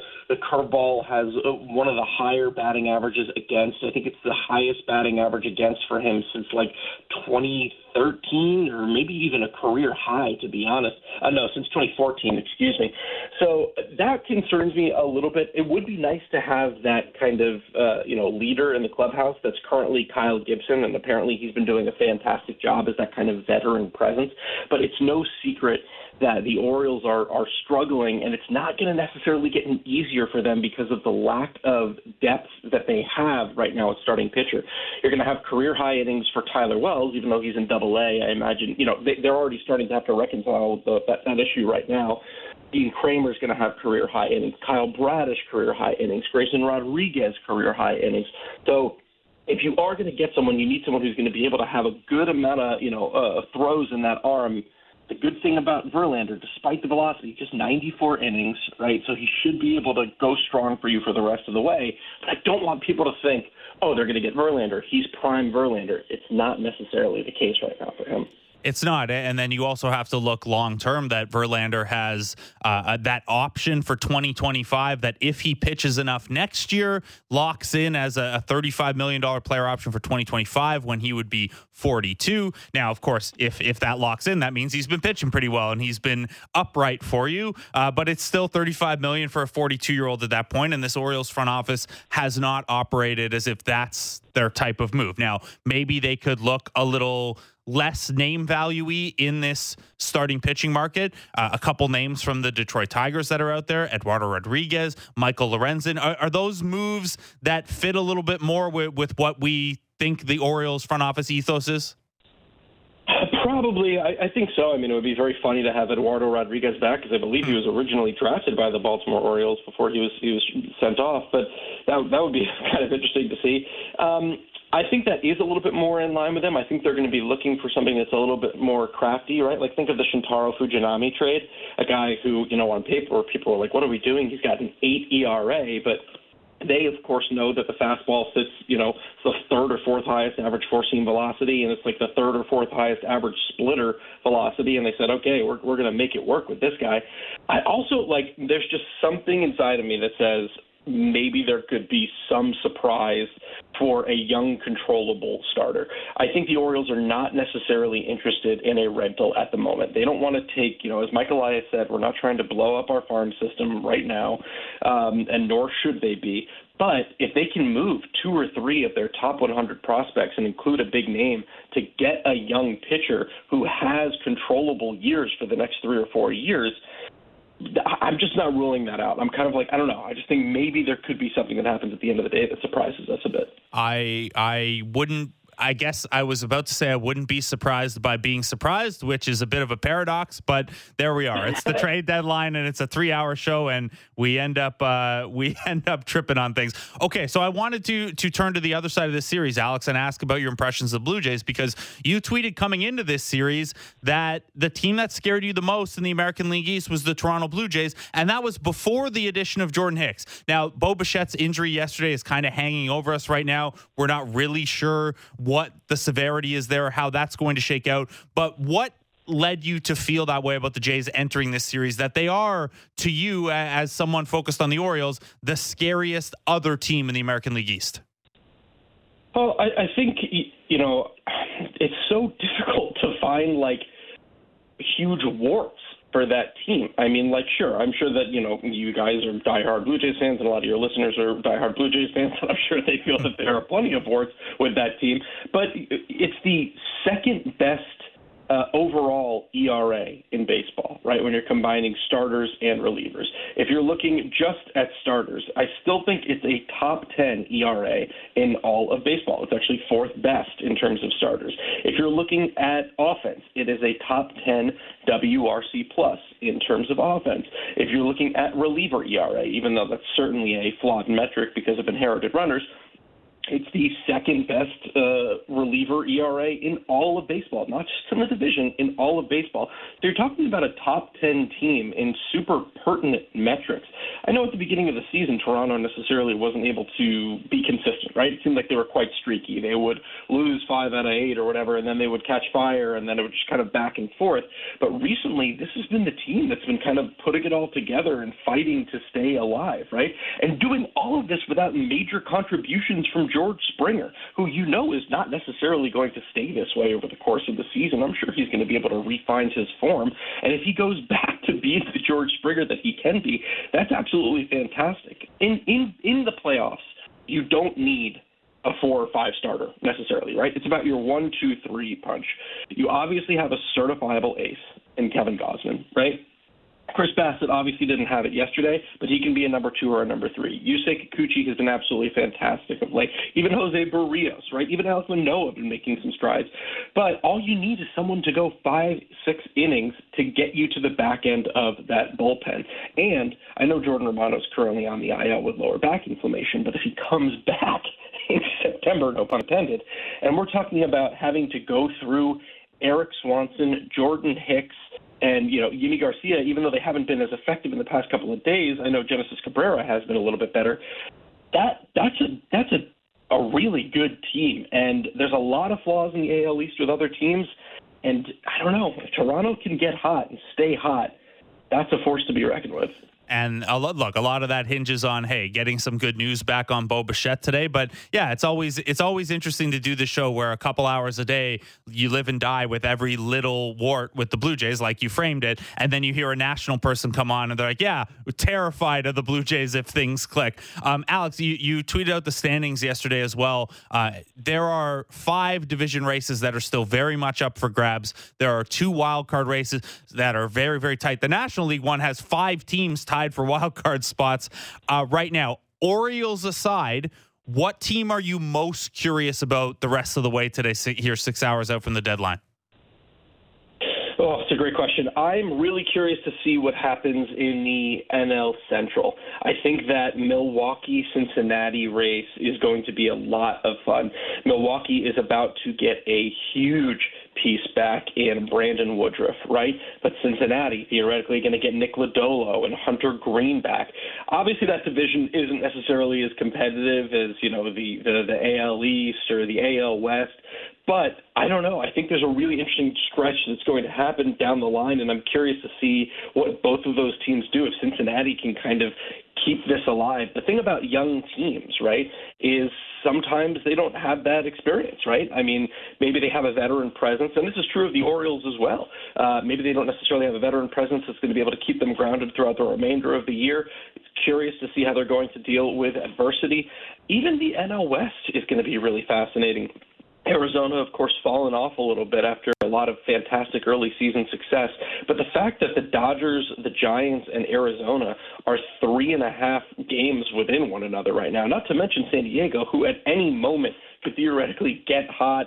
They would need to have a little better base running from Juan Soto, which they sadly didn't have last night. But if they're going to stay put, which it seems like they are, and not be sellers, they are prime to play spoilers. I don't think any team, regardless of if San Diego is in or out of the playoffs, would want to be playing San Diego to have them determine their playoff fate, if you catch my drift.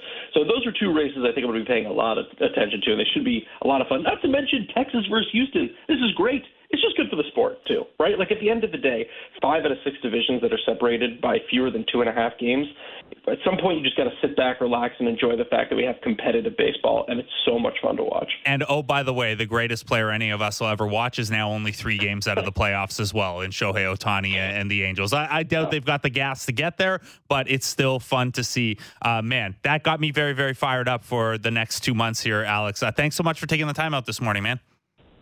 Oh, man. Thanks so much for having me. This was a blast. I appreciate it. Alex Fast of the Pitchers List of the Alex Fast Show, ESPN, MASN, MLB Network, pretty much wherever you're consuming smart baseball stuff, you'll find Alex Fast. Also, if you're a fantasy player, he's a great follow for that because he's kind of on top of that. I believe he's even won some Fantasy Sports Writers Association awards for his work in the fantasy sphere. So make sure to check him out. Okay. We've got an hour left because we're running an extended show today. Arden Zwelling's going to join us on the other side. We've kind of kept the back part of the show open because we didn't know what was going to happen. We didn't know if there would be transactions. We didn't know if there would be a Bo Bichette update. We'll continue to stay lean for that. But in the event that we don't get that kind of news, you can send us your text to 590-590. We'll mailbag the back part of the show a little bit. We've obviously got a lot left over from the last week or two.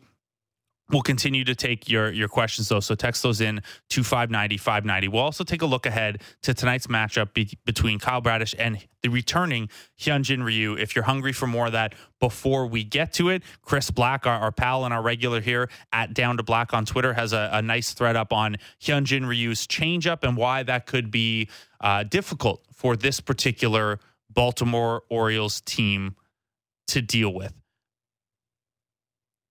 Maybe we get a Bo Bichette update in the next segment as well. I don't know if this is something that the team is going to put out there or we're going to be left to dangle until the deadline a little later, but we'll continue to keep an eye on that. Maybe Arden Zwelling has heard something. Not going to put him on the spot because he's kind of an intimidating guy and I don't want to upset him, but Arden Zwelling joins us next. We'll see how he's feeling about the Bo Bichette situation as Jays Talk Plus continues on the Sportsnet Radio Network and Sportsnet 360. Diving deep into Leafs, Raptors, Jays, and NFL. The JD Bunkis Podcast. Subscribe and download the show on Apple, Spotify, or wherever you get your podcasts.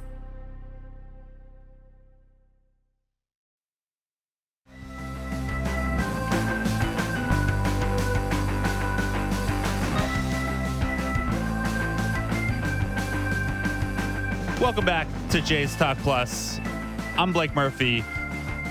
Waiting on news, waiting on trade news, waiting on Bo Bichette news, waiting on, I don't know, my continual looks at the Fangraphs leaderboards for second baseman and shortstop to produce one infielder who can hit and defend and might be available. It's slim pickings. We're joined now by Arden Zwelling of Sportsnet and Sportsnet.ca. How are you, buddy? Hey, what's going on, man? Not much. Waiting like everyone else. I'm not going to put you on the spot for news that isn't out there yet. But what was your read on the Bo Bichette situation late last night down at the park? Uncertain, definitely. I love the spot that I end up in on the broadcast because when Bo goes down, I'm thinking immediately, well, there's zero strategic advantage for the Blue Jays to put out any kind of information about this whatsoever. So here comes the most blasé update, and sure enough, right knee discomfort, which there was probably 18 players on that field last night experiencing discomfort in some fashion.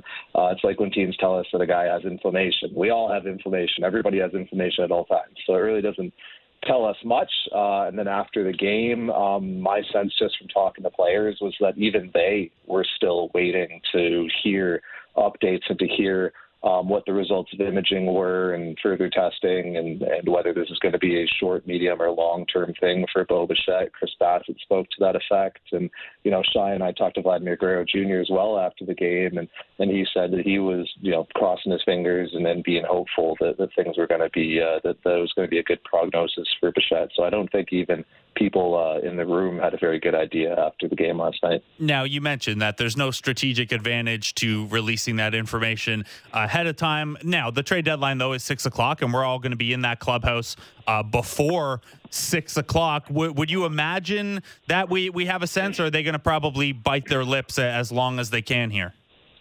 I think the Blue Jays will keep this purposefully vague for as long as it suits them. So, that's what I expect. Which is at least 6:01 p.m. So there we go. I mean, we'll probably get some sort of taxi squad or something, but that doesn't always. That's precautionary and things like that. Okay, so Arden, let's play through a couple scenarios here.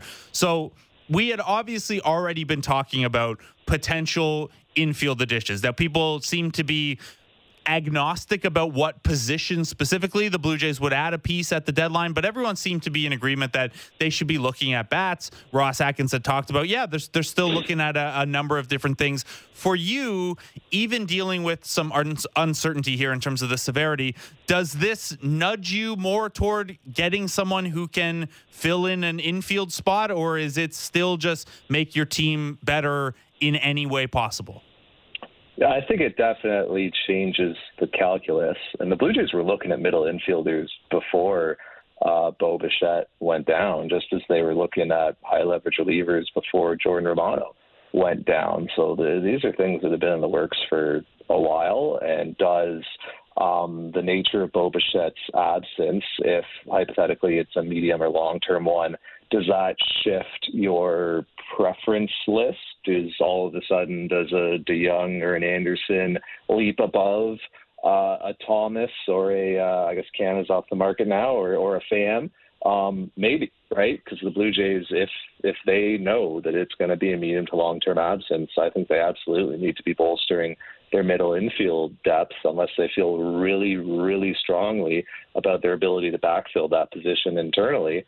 But I just looking at the options right now, I can't imagine that they do. No, it doesn't seem that way. You know, Santiago Espinal has obviously taken a step back with the bat this year. By my eye test at second base, and I think some of the metrics would agree, a step back defensively there. Whether that translates to shortstop or not, we'll see. And then names like Addison Barger or Elvis Martinez, Leo Jimenez, they'd probably prefer them to continue to develop in the minors. Do you have a sense of, if they did have to go to that route, even in the short term, who the next man up would be? The funny thing is, like, on an emergency basis, Matt Chapman's the next man up. Yes. If it was a late game situation, I've talked to people about that. Like, the Blue Jays would be comfortable throwing Matt Chapman over at shortstop. That's obviously not a long-term solution. And when you're thinking long-term, I think you're thinking, well, what are we prioritizing? Are we prioritizing defense, or are we prioritizing offensive thump? So if you feel good about Santiago Espinal handling the majority of shortstop work defensively, more days than not, then you might feel like, okay, let's go with the bat. Like, let's go with the Davis Schneider, or let's go with the Addison Barger, like somebody who's capable of being at least a league average hitter at the big league level. If you're thinking that you need to prioritize defense, then Leo Jimenez is absolutely the guy, because that's a guy who, people will tell you is MLB ready defensively.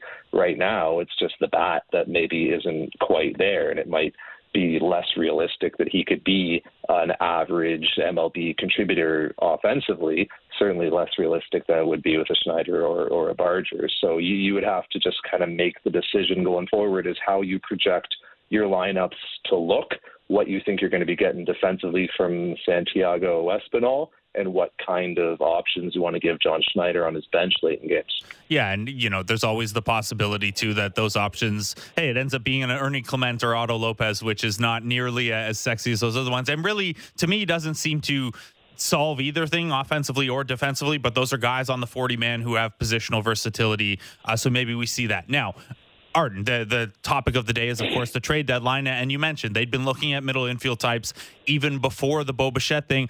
Are there any names that you personally have kind of found yourself looking at more and thinking could be a fit here, given what we know about the front office, given what we know about a thin infield market? Honestly, nobody outside the names that I'm sure you've been citing throughout your entire show, whether it's a DeYoung or an Anderson on the infield, and then in the outfield, I'm no longer looking at Canha, who's a guy who I thought was a really good fit. I mean, we've talked about Tommy Pham, Teoscar Hernandez. Like, there's some legs there to that, and to a potential reunion, and it would be really, really fascinating and interesting to watch it play out. I think there's something to be said to acquiring somebody via trade who's familiar with your environment, familiar with your clubhouse, and who wouldn't have as much of an adjustment process and assimilation process. I think back to last year and what Whit Merrifield went through when he was traded to the Blue Jays after playing his entire career with the Royals and trying to find his role and hit the ground running with the Blue Jays and adjust to not being an everyday guy anymore and batting in different batting order positions and playing more sporadically. And he struggled with that in a major way. And then he comes back in 2023 and has been like a really critical contributor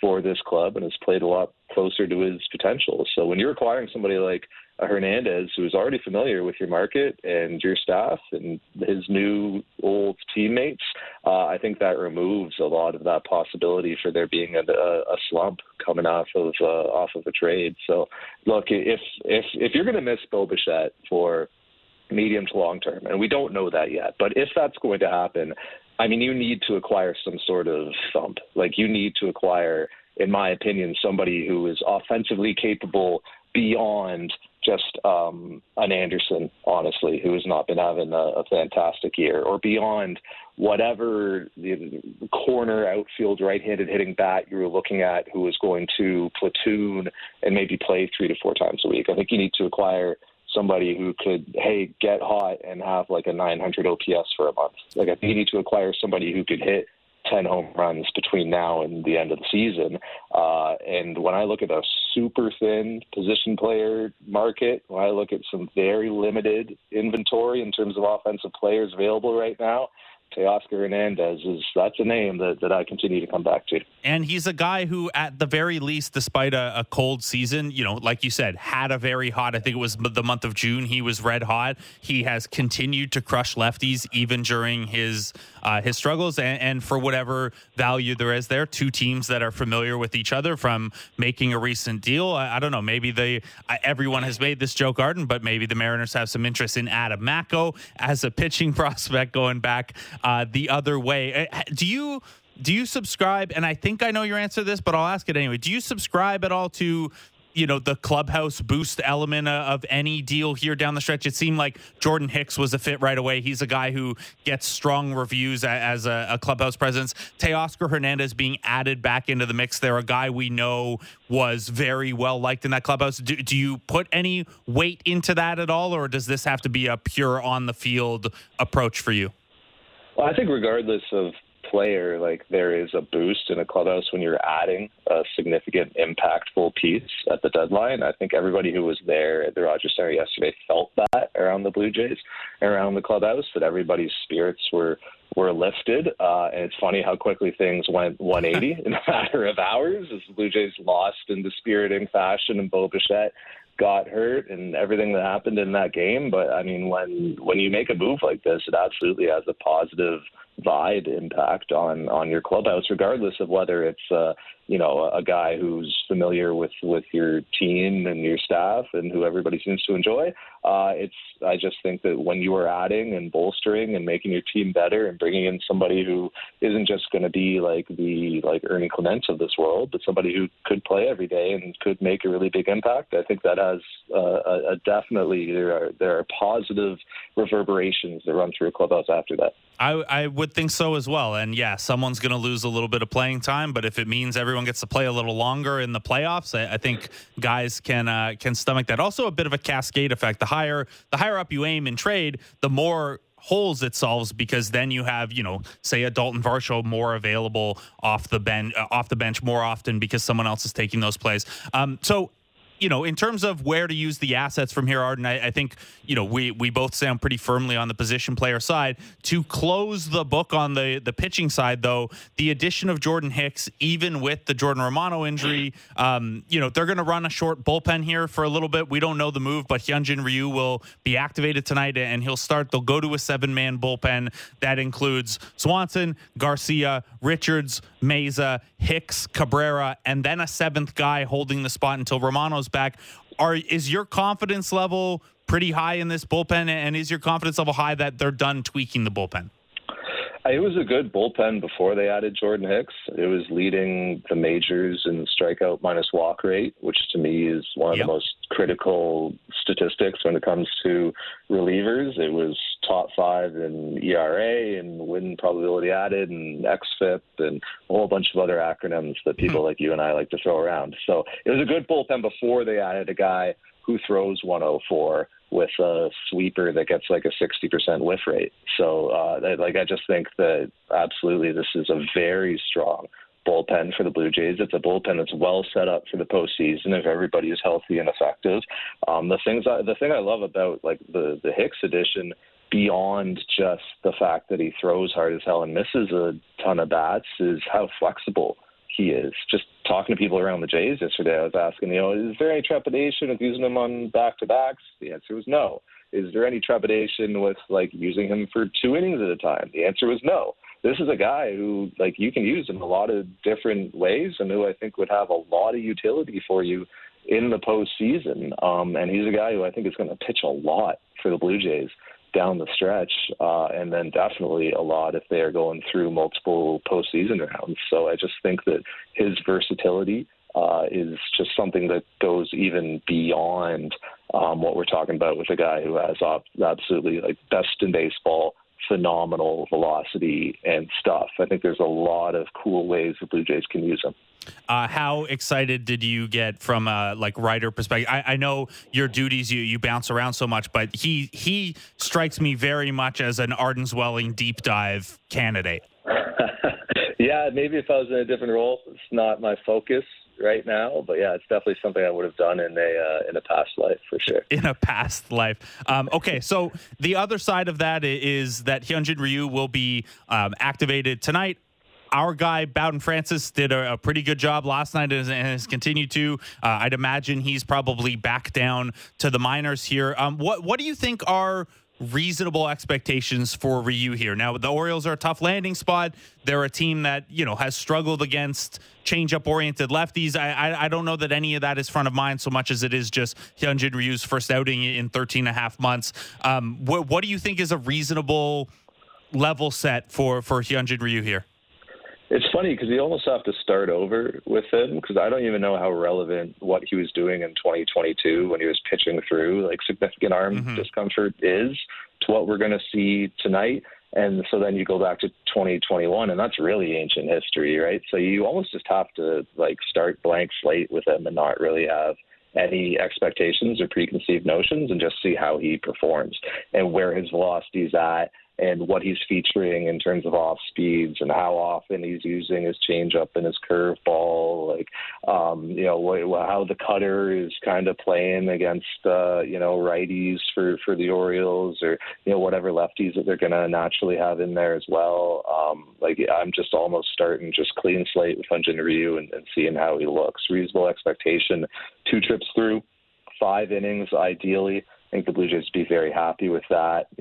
90 pitches, maybe close to 100, but maybe not. I think that would be a reasonable expectation. And if you can contain the Orioles to 2 or 3 runs over that span, I think you're happy if you're the Blue Jays. Yeah, well, your bullpen has continued to kind of hold things down for you. So, those outings where your starter only goes 5 innings have been pretty effective ones for you as a team, as long as you can get the bats going. Arden, curious, when you look around the rest of baseball here, it's the deadline for everyone, not just for the Blue Jays. Is there a team that you find yourself pretty curious about over these next 6 hours or so? Someone that you think could make a move and materially affect how things look for the Blue Jays, even though it's maybe not a Blue Jays trade?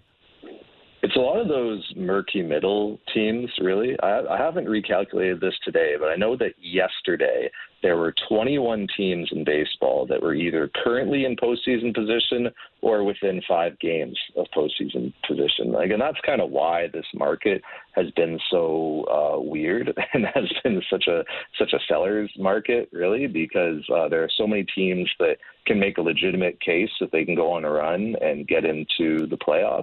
The other thing that is impacting this is that it's a pretty weak free agent class upcoming, and an upcoming free agent class and a current trade market are 2 things that are very related to one another and very connected to one another. So all that stuff is sort of conspiring to make this market weird and to make it a position where we sit here right now and who's the best position player that's even been moved to this point?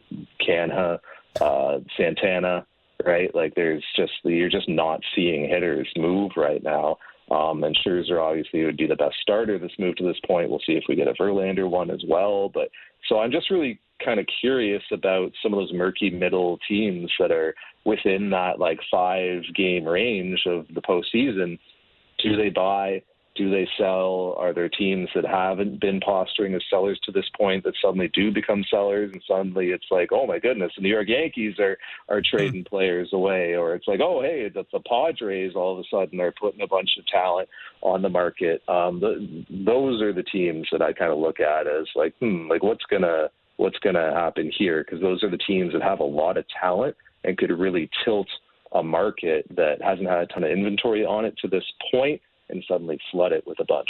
And then to go full circle with where we started, the Jays get Aaron Judge and Juan Soto, and then they're cooking. And all Arden had it first, et cetera, et cetera. Arden, thanks for taking the time out, man. I know it's a busy day. Have fun down at the park later. Yeah, take it easy, man. Arden Zwelling of Sportsnet and Sportsnet.ca. He'll be down dugout side for the game tonight. That game tonight, but by the way, as we mentioned, the return of Hyunjin Ryu, he'll go opposite Kyle Bradish. The rest of the series lined up as Yusei Kikuchi against Grayson Rodriguez, and then Kevin Gausman against a question mark, a TBA for the Baltimore Orioles. That was originally the Tyler Wells spot. He's down in Double-A now, which kind of highlights why the Orioles are so fascinating as a potential buyer here. Not to overdo the Orioles talk on a Blue Jays show, but the Jays are playing against them right now, and they're the team that the Jays are chasing in the American League East. They're the team with the most assets to put into the middle from a farm system standpoint. They're the team with the most obvious need at the front end of their rotation. Yeah, Kyle Gibson, Kyle Bradish, Grayson Rodriguez, Dean Kramer, Tyler Wells, all those guys have been some degree of solid, but it is a little weird that, not weird, just I guess something the Orioles should probably address, that while they could believe themselves to be better and have a better lineup than most American League teams they'll face in the playoffs, it's hard to imagine a postseason series where they'd be more comfortable with the way the starting pitching matchups look on paper. That doesn't always play out in a way that, the team with the better starters on paper doesn't always win. But I do think that the Orioles, more than just about anyone else, could stand to benefit from an addition at the front end of the rotation. Now, we'll see if they agree. We'll see if they have the aggression to push chips in to that effect. It's a pretty quiet morning in terms of rumors and rumblings. Now, you maybe expect that if you're a seller and you haven't gotten that early mover advantage and it's 12:20, why wouldn't you wait until closer to 6 o'clock and see what else happens? We've heard that that's probably the approach from the Detroit Tigers with Eduardo Rodriguez and Michael Lorenzen. So maybe we don't get any little nibbles or anything like that as this show continues to 1 o'clock. As a programming note, Ben Ennis is going to have drive time for you from 1 to 4 p.m., expended hours for him as well. And then Blair and Barker will have you from 4 to 7. So through the deadline there, Blair and Barker will be ushering you through. So a lot of coverage no matter when it happens. I'll be a little, my feelings will be hurt that it doesn't happen during our show, but what can you do? Maybe could we even get like a little deal, like the Trent Thornton for Mason McCoy? Someone purchases Mitch White off of DFA waivers. Zach Thompson gets dealt from the AAA depth or something like that. Give me a little nibble in the next 40 minutes or so. We'll take a break. I want to hear from you guys in this last segment. How are you feeling about Bo Bichette? How are you feeling about the deadline priorities right now? I know a bunch of you in the text line to 590 are just throwing names out there, which is fine as well. But, thinking more strategically, how are you feeling ahead of this? Because we have talked about, I think, pretty much every name in baseball other than Tony Kemp, and Tony Kemp can't play shortstop. So even if he was on your second base / outfield list, he might not be now in the wake of Bo Bichette's injury. But yeah, keep them coming. Keep them coming to 590. Mailbag until we get some news in the 12:30 block as Jays Talk Plus continues on the Sportsnet Radio Network and Sportsnet 360. Everything Raptors before and after the games. The Raptor Show with Will Liu. Subscribe and download the show on Apple, Spotify, or wherever you get your podcasts.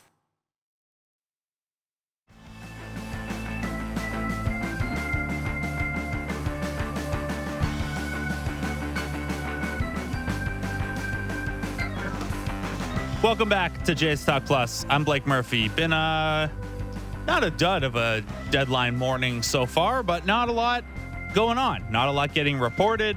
Not even a whole lot of rumors to nibble on. There were two very, very tiny deals featuring a bunch of guys who you'll never think of again. Tucker Davidson got purchased by the Royals from the Angels. If you're wondering what Mitch White's future might look like, hey, guy just DFA'd off the 40-man who a bad team wants to kick the tires on and see if they can get anything out of for next to nothing. That's the kind of thing we're talking about.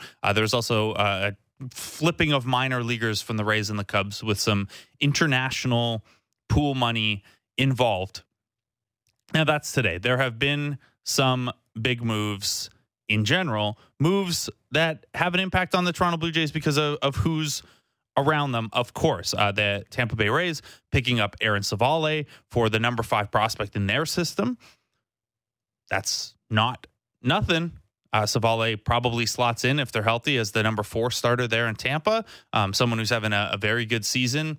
Has been pretty up and down over his career, but still an upgrade on the army of openers and bulk relievers that the Rays would otherwise trot out in that slot.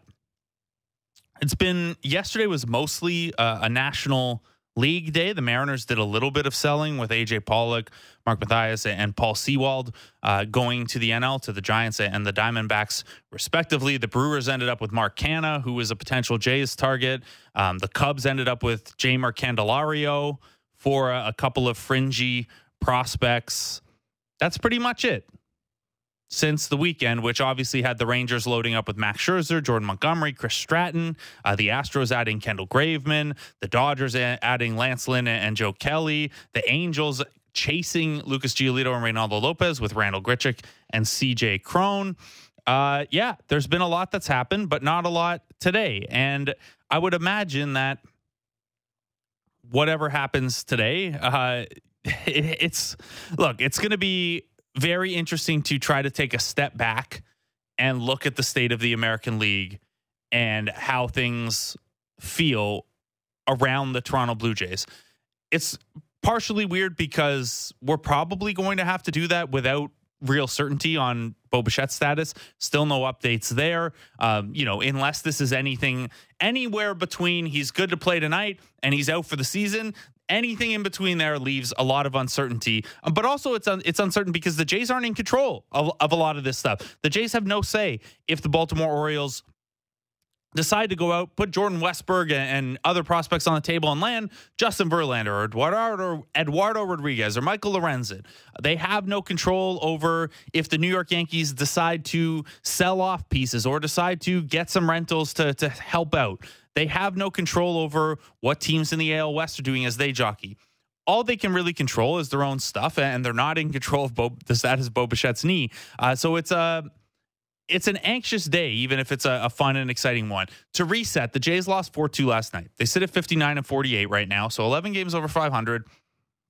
Have a pretty good run differential, 4th best in the American League. So if you're looking at some of the underlying stuff, they come out strong there as well. They're currently holding the 3rd and final wild card spot. Now, they've fallen 6.5 back in the division and 5 games back of Tampa for that top wild card. They could put a dent into that by taking care of the rest of this series against the Orioles. But for right now, they sit in the 3rd wild card spot. Which, hey, if this was the final week of the season, I'd say the 3rd wild card spot's a pretty good spot to be. It's preferable to the 1st and 2nd wild card spot because you got the Minnesota Twins coming up. But this far away, with so much baseball left to be played, with 4 teams behind you within 3.5 games, those teams being Boston, the Angels, the Yankees, and Seattle, it's a little bit uncomfortable. The Bo Bichette knee discomfort obviously hangs over everything. And without an update on that, we kind of have to continue this last chunk of the show just not knowing. We thought all along that the Blue Jays would be looking to add at least one more bat, someone with some positional ambiguity at one point, and now we think maybe positional versatility. You'd probably like someone else who can spot in at shortstop in a pinch. But they were always supposed to be in the market for a bat. I feel similarly to this as I felt about the Jordan Hicks addition in the wake of Jordan Romano's injury. I wanted them to be in the mix for another back-end bullpen arm anyway. So that's how their landscape looks. There are going to be big names around the league that get dealt today and have an impact on the Blue Jays without actually impacting the Blue Jays roster. That's just the way it is. Let's take a look at the text line and see how you guys are feeling. You can send those to 590. We've got about 20 minutes here where, we'll pivot if some news comes down. But right now it's been a quiet morning, and it seems like Ben Ennis or Blair and Barker, 1 to 4 and 4 to 7 respectively, will get the live trade reaction stuff. Infamous D on Twitter asked if I see a market where the Jays grab another starter if they're content with the 6 they have. In this case, I think content with the 6 they have is maybe not how I'd phrase it, but given the prices we're likely going to see on the very limited number of starters available on the market, Arden used the term inventory. There's not a lot of starter inventory out there. So that's a scenario that's a situation where the asking price on those pieces, it's probably not going to be the best use of your assets, the best use of what you have to offer in trade, especially because of the 6 starters that you already have. Yeah, upgrading a spot is always good, but Hyunjin Ryu is not going to get sent to the minors. He can't be optioned down. Alek Manoah, you would probably like to avoid that, although on merit, if it happens, it happens. Yusei Kikuchi is the only one of those names that you'd look at their profile and be like, yeah, that guy could be good in the bullpen. That could help out. And you're already a little tight on spots there. So I think, Infamous D, you are pretty focused on the hitter side of things the rest of the way, unless something, unexpectedly high value drops into your lap. SJ asks where Jordan Hicks ranks in the bullpen trust chart. I'd say, honestly, he's kind of the most flexible piece in that bullpen now. I think he's kind of what you were hoping earlier in the year Nate Pearson would develop into, a guy that you could pitch in leverage or ask to pitch multiple innings. Hey, a starter is getting chased early, but the game's still in hand. Can he give you 2 innings to get you over? I think that you can now turn to Pearson, Richards, and Hicks for kind of that multi-inning look. You can turn to Hicks in the leverage mix as well. He has experience getting saves. He has 20-plus saves in his career, little parts of 3 different seasons as a part-time closer, and obviously he has big swing and miss stuff. So, I'd put him probably alongside Eric Swanson as the quote-unquote 8th inning guy behind Jordan Romano. But with Hicks, there's a lot of flexibility given his ability to go multiple innings. This is a guy who was starting for a chunk of last year. So some real flexibility there, and I think that's part of the draw. Sam asked if the Jays now have the strongest pitching lineup in the majors if everyone's at full strength.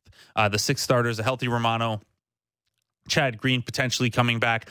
Sam, I mean, it's a little hard to say here, a little bit out from the deadline because a few teams are going to make more moves. I don't think the Jays' rotation is quite good enough to make the claim that you have the best pitching staff overall. I think they have a real case as potentially the best bullpen in baseball on paper right now. I think I'd probably have to look a little closer, and maybe you start looking at Atlanta if they get healthy. Seattle's trading pieces off now, but they did have a pretty effective bullpen for a while there. I think the Jays are pretty high up there, though. They're the only bullpen in baseball with 4 guys with a 30% whiff rate or higher, so they have more swing and miss stuff than maybe anyone. And yeah, they don't have Felix Bautista. They don't have Yohan Duran, that one shut him down guy. And even Yohan Duran is, the ERA is not elite. It's 2.66. It's very, very good, but he's not good. If Felix Bautista, we're talking about like a 0.8 ERA. No, I don't think the Jays have the very best closer. I don't think the Jays have the best rotation, but I do think they have one of the best and deepest and most role flexible bullpens, which is a great place to be, Sam. Romy from Toronto asks since the position player market is so thin, what do you think of the Jays being sellers to load up on prospects and shed some salary if Bo were to be out for the season? Thinking Chapman, Belt, Kiermaier, and a bunch of other names. So I don't think they're going to do this.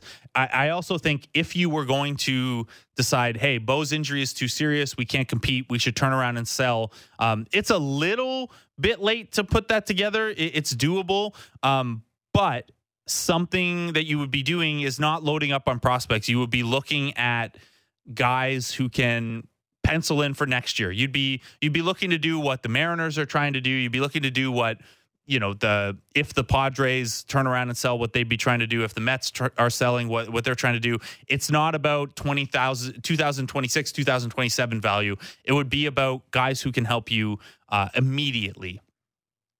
I think realistically, it's just too late for that. They're too far down the line. It's always an interesting thought experiment, but it's too far down the line, and they're in a playoff spot. I really do think the damage to that room and maybe even to the fan base of turning around while in a playoff spot and selling, especially after you just bought, would be a tough one.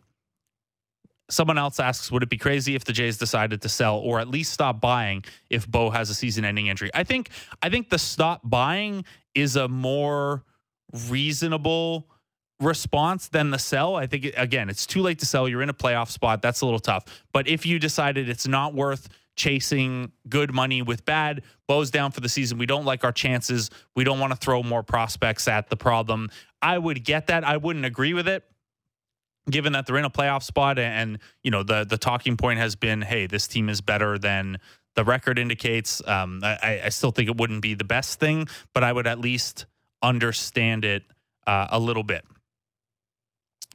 We get a question from Josh on Twitter who asks if Josh Naylor could be a nice corner outfield spot. The Guardians just got Manzardo, who maybe slots in there. Josh Naylor has been one of the best hitters in baseball since the turn at the end of May. He's hit like in the high 300s since then. Now he's a lefty, and you can squabble with his defense probably. They have used him for one inning in right field this year, and the rest has been at first base and DH. And if he's a lefty and he's that first base and DH type, that's Brandon Belt's spot. And you could find a way to get plate appearances for both, but having them both in the lineup on the same day is basically impossible because they're not going to trust Naylor in a corner outfield, and Vladimir Guerrero Jr. is rarely coming out of the lineup. So as much as I like Josh Naylor, unless the Jays feel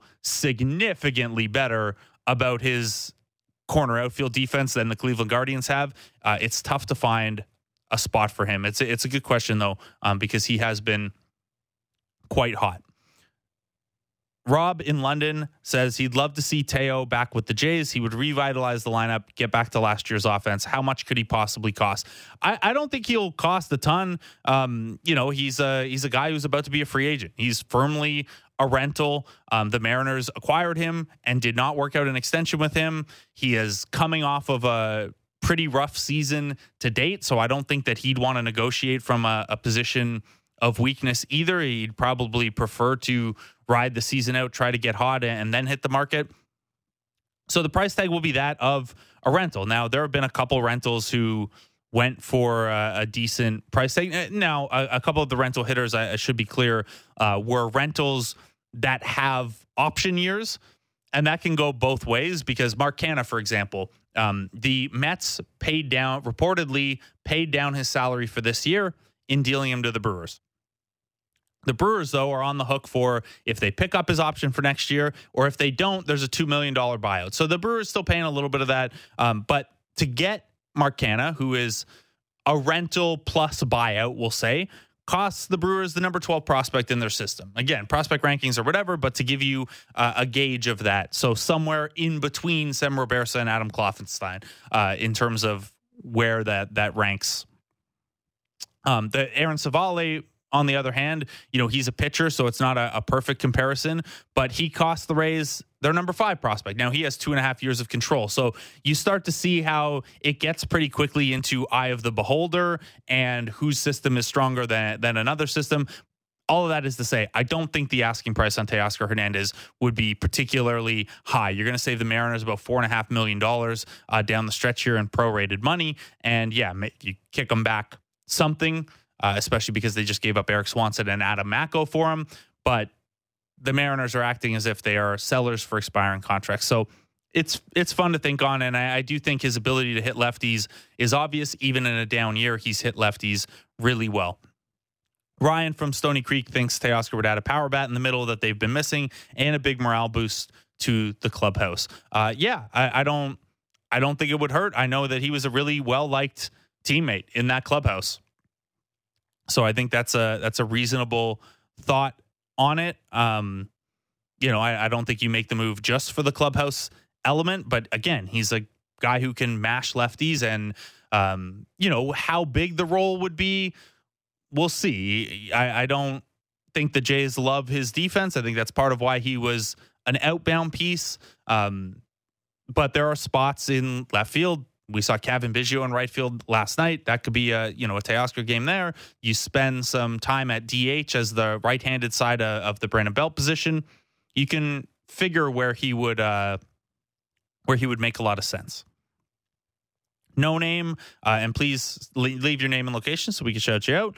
Do you think the Jays might feel comfortable dealing one of Barriera or Tiedemann after going over slot on two pitchers early in this year's draft? I don't think that it's. I don't think that those things are really related. I think they kind of take their draft strategy.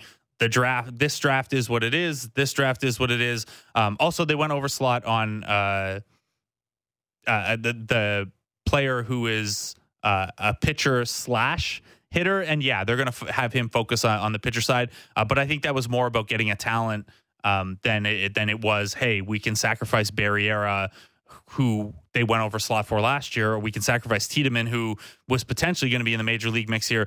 Teams have to take a much wider view of things than, hey, we signed guy X in the 2023 draft so we can move prospect in AA. I don't think those things are too related. I think they would just feel comfortable dealing a guy if it was the right trade. And, all indications are that for them to move off of a Ricky Tiedemann type, especially in a year where he hasn't really pitched and he's only made 2 starts since he'd come back, you'd be selling with a little bit of a lower value on him. I just think it would have to be a really big addition for you to move your best pitching prospect. It has nothing to do with the draft. Someone asked about Eloy Jimenez. Someone else asked about Ryan McMahon. Sorry. Yeah, these are guys we've talked about. Now, Ryan McMahon has 4 years and $56 million left on his deal after this year. He's left-handed. There's positional versatility, but that's kind of an expensive price tag for a guy who's never been a league average hitter. Eloy Jimenez has some interesting contract quirks that you have to be aware of. I also think, the White Sox haven't really signaled if they're willing to sell longer term pieces. He has $13 million owed next year, $16.5 million the year after, $18.5 million the year after, with $3 million buyouts on each of those years. So kind of an escalating thing, some good team side flexibility there. I love Eloy Jimenez, despite the injury concerns. I think, he's a guy that you call on, but with 3 years of team control still, the price tag is going to be pretty significant. Someone asked about Jeff McNeil with the Mets. Again, like a lot of these names are pretty interchangeable. You want to throw Tony Kemp out there, who hits lefties really well, even though he doesn't play shortstop. McNeil's a guy who he's played shortstop for 1 inning this year. That was the only time in his career. I don't think he really helps you on the Bo Bichette side of things. But yeah, he's an upright guy with positional versatility. The fact that he's a left-handed hitter makes me feel a little less about it, because it's kind of you're acquiring an older Kevin Biggio at that point. He's also owed pretty big money for a utility piece the next couple of years, $12.5 million per all the way through 2026. So, and he's already 31. He's probably on the too expensive side. I think you'd rather just roll with Kevin Biggio at that point, even though McNeil's a slightly better defender and has a bit longer of a track record. Hasn't hit, though, in 2 of the last 3 seasons. And I'd have to dive in a little deeper on why that is beyond just BABIP fluctuations. But that's a pretty big bet at age 31 with, 3 years and $50 million owed to him beyond this year, that the bat's going to come back around. And that person also suggested asked if Orelvis Martinez or Davis Schneider would be the cost. I'm not trading Orelvis Martinez for Jeff McNeil. Ryan from East York says, do the Jays have the prospect capital to acquire a name like Tim Anderson or Paul DeYoung? Yeah, absolutely. I mean, Tim Anderson is an expiring contract with either a reasonable team option for next year or a very small buyout. It's a rental piece. You have the prospect capital to get, like, Tim Anderson's price tag is not going to be commensurate with him having been an all-star a couple of times in the past. It would be commensurate with the fact that he's a rental and he's had a really bad year. And yeah, there's some upside and some name value there, but he's not a terrific defensive shortstop anymore. He hasn't really hit this year at all. Now he's hitting better lately. He's hitting lefties well. I still think it's a reasonable play, but the prospect capital, yeah, sure. You'd have that for sure. Someone else says, not convinced Anderson gives you anything Espinal doesn't. Both hit lefties more than righties with minimal power and plus defense. Not worth losing a piece. I'd argue about either of those guys being plus defense at this stage. Tim Anderson, we'll see. I think he could be plus if you moved him to second base. He's fine at shortstop right now, but the defense has certainly declined. And Santiago Espinal, we'll have to see him with more sample at shortstop here, but he's had a real step back defensively this year at second base. No Name asks, do you think Brent Rooker would be available? Yeah, probably. He's old for a prospect. He's already almost 29. So the fact that he has years and years of control probably doesn't matter a lot to Oakland. Unlike the Josh Naylor idea, the fact that he's right-handed gives him a little bit more of a path to getting playing time with you. He's also played both corner outfields this year, even though he is not a good defender. So maybe a little bit more versatility there. But yeah, he's a big righty bat who probably wouldn't cost a ton unless Oakland's really, really digs in on, wanting to have those years of control. But again, this is a lesser version of the Lane Thomas situation where if you're Oakland, yeah, he's got years and years of control. He can't be a free agent until 2028. But also, what are the chances that a 29-year-old kind of prospect, I guess we'll call him, since this is his first real full go-round in the majors, even though he's had a couple of cups of coffee, what are the chances his value is going to be higher than this? You have to weigh that if you're Oakland. Jason in Burlington asks if the Jays can't find a big bat, is it worth giving Nelson Cruz a shot post-deadline? Sure. He wasn't very good this year. He's 43. He wasn't even hitting lefties well this year, but he is a guy who is beloved around baseball, probably adds something to your room and the ability to help other hitters. And that's the kind of thing that if he doesn't hit for a week or two, you cut bait and move on. I think that's a, plan D, plan E kind of thing, but he's still out there and that's reasonable. Jeremy from Guelph says the Jays should trade for J.P. Crawford and Teoscar Hernandez. Jeremy, you are not getting both of those guys for Santiago Espinal and Kevin Biggio.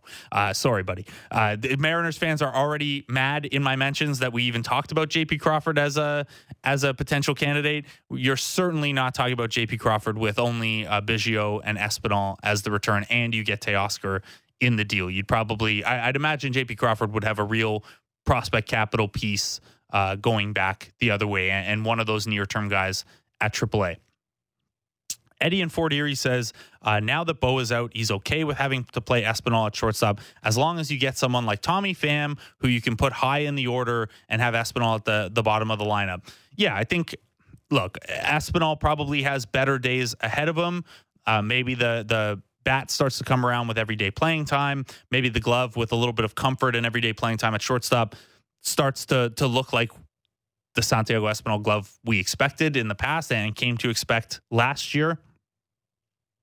And yeah, he'd be hitting at the bottom of the order. So I think it's reasonable to say, look, you'd prefer a middle infielder at this point, but if not, let's improve the bats elsewhere so that you can live with one spot in the order being maybe a little bit less of a bat. I understand that. You probably need someone who can play shortstop in a pinch somewhere else on the roster, but maybe that's a situation where Jordan Luplow goes out and someone with a little more positional versatility comes back up. Someone with no name asked about the chances of getting Nolan Arenado. The Cardinals pretty emphatically shut that down, and the Dodgers were in on him. Here's the thing with the Dodgers. Not only do they have more money than everyone, they have a better system than anyone. If Nolan Arenado hit the trade market, the Jays could make a call on it, but the Dodgers are getting him if they want him. They have more prospects and more money. It's not as simple as that. Sometimes trades don't work out that way, but if the Dodgers and Cardinals were talking and the Cardinals said, no, we're not trading Nolan Arenado, I don't know what the Jays could offer up that the Dodgers couldn't to get that along. And whoever sent that, no, Chapman is not doing much for you in an Arenado discussion. He's a pending free agent. John in Muskoka asks about bringing up Barger, letting him play third, and then trading Chapman to get a bat and a reliever. This is an awful lot of moving parts here, John. Chapman's been really good. I don't know that there is a win-win move out there that brings you back a bat and a reliever in a way that, like, I just don't see bat and reliever return for Matt Chapman plus Addison Barger in, and you lose Matt Chapman and you lose someone else out of your bullpen because you're out of roster spots. I don't see that trade being there. You'd have to give me names for me to understand how that trade comes out and the Jays are better. Someone asked about Luis Robert Jr. If he can be had, I don't think so. All reports out of Chicago are that good luck. You'd have to blow them away to get him or Dylan Cease. The White Sox are a mess. Yes, that part is true. That part is always true. And this was my issue with, Econ 101, always having to assume that everyone is a rational actor. That is not true. And the White Sox are chief among those. Joel, in New Brunswick says, how much do the Jays' financial flexibility plays into what they do? Passon had a report last week that about that. Now, I don't think it has a ton. Honestly, they're already into the tax. They have one of the biggest payrolls and CBT commitments already this season. So, yeah, they probably, if they really didn't believe in what's here, I don't think they would be eager to throw a ton of money at it. But there's no indication that, adding a little bit of salary from here is an issue. By the way, the Braves just picked up Brad Hand from the Rockies. We're going to wrap up here. Ben Ennis is going to take over from 1 to 4. Blair and Barker have you from 4 to 7 as our wall-to-wall deadline coverage continues. Last one in the text line, Bob in Terrace, BC says, put away the red jerseys until next Canada Day. They're obviously cursed. Yeah, buddy. Yeah, they're done. End them, please. Ben Ennis coming up next for Fan Drive Time 1 to 4. Blair and Barker 4 to 7. Show Ali has you for Jays Talk post game. It's Hyunjin Ryu's return opposite Kyle Bradish at 7 p.m. So there'll be loads for those shows to talk about. Thanks to Ben, Arden, Caitlin, Alex, and John Morosi for joining us. We're back at 10 a.m. tomorrow on the Sportsnet Radio Network at Sportsnet 360.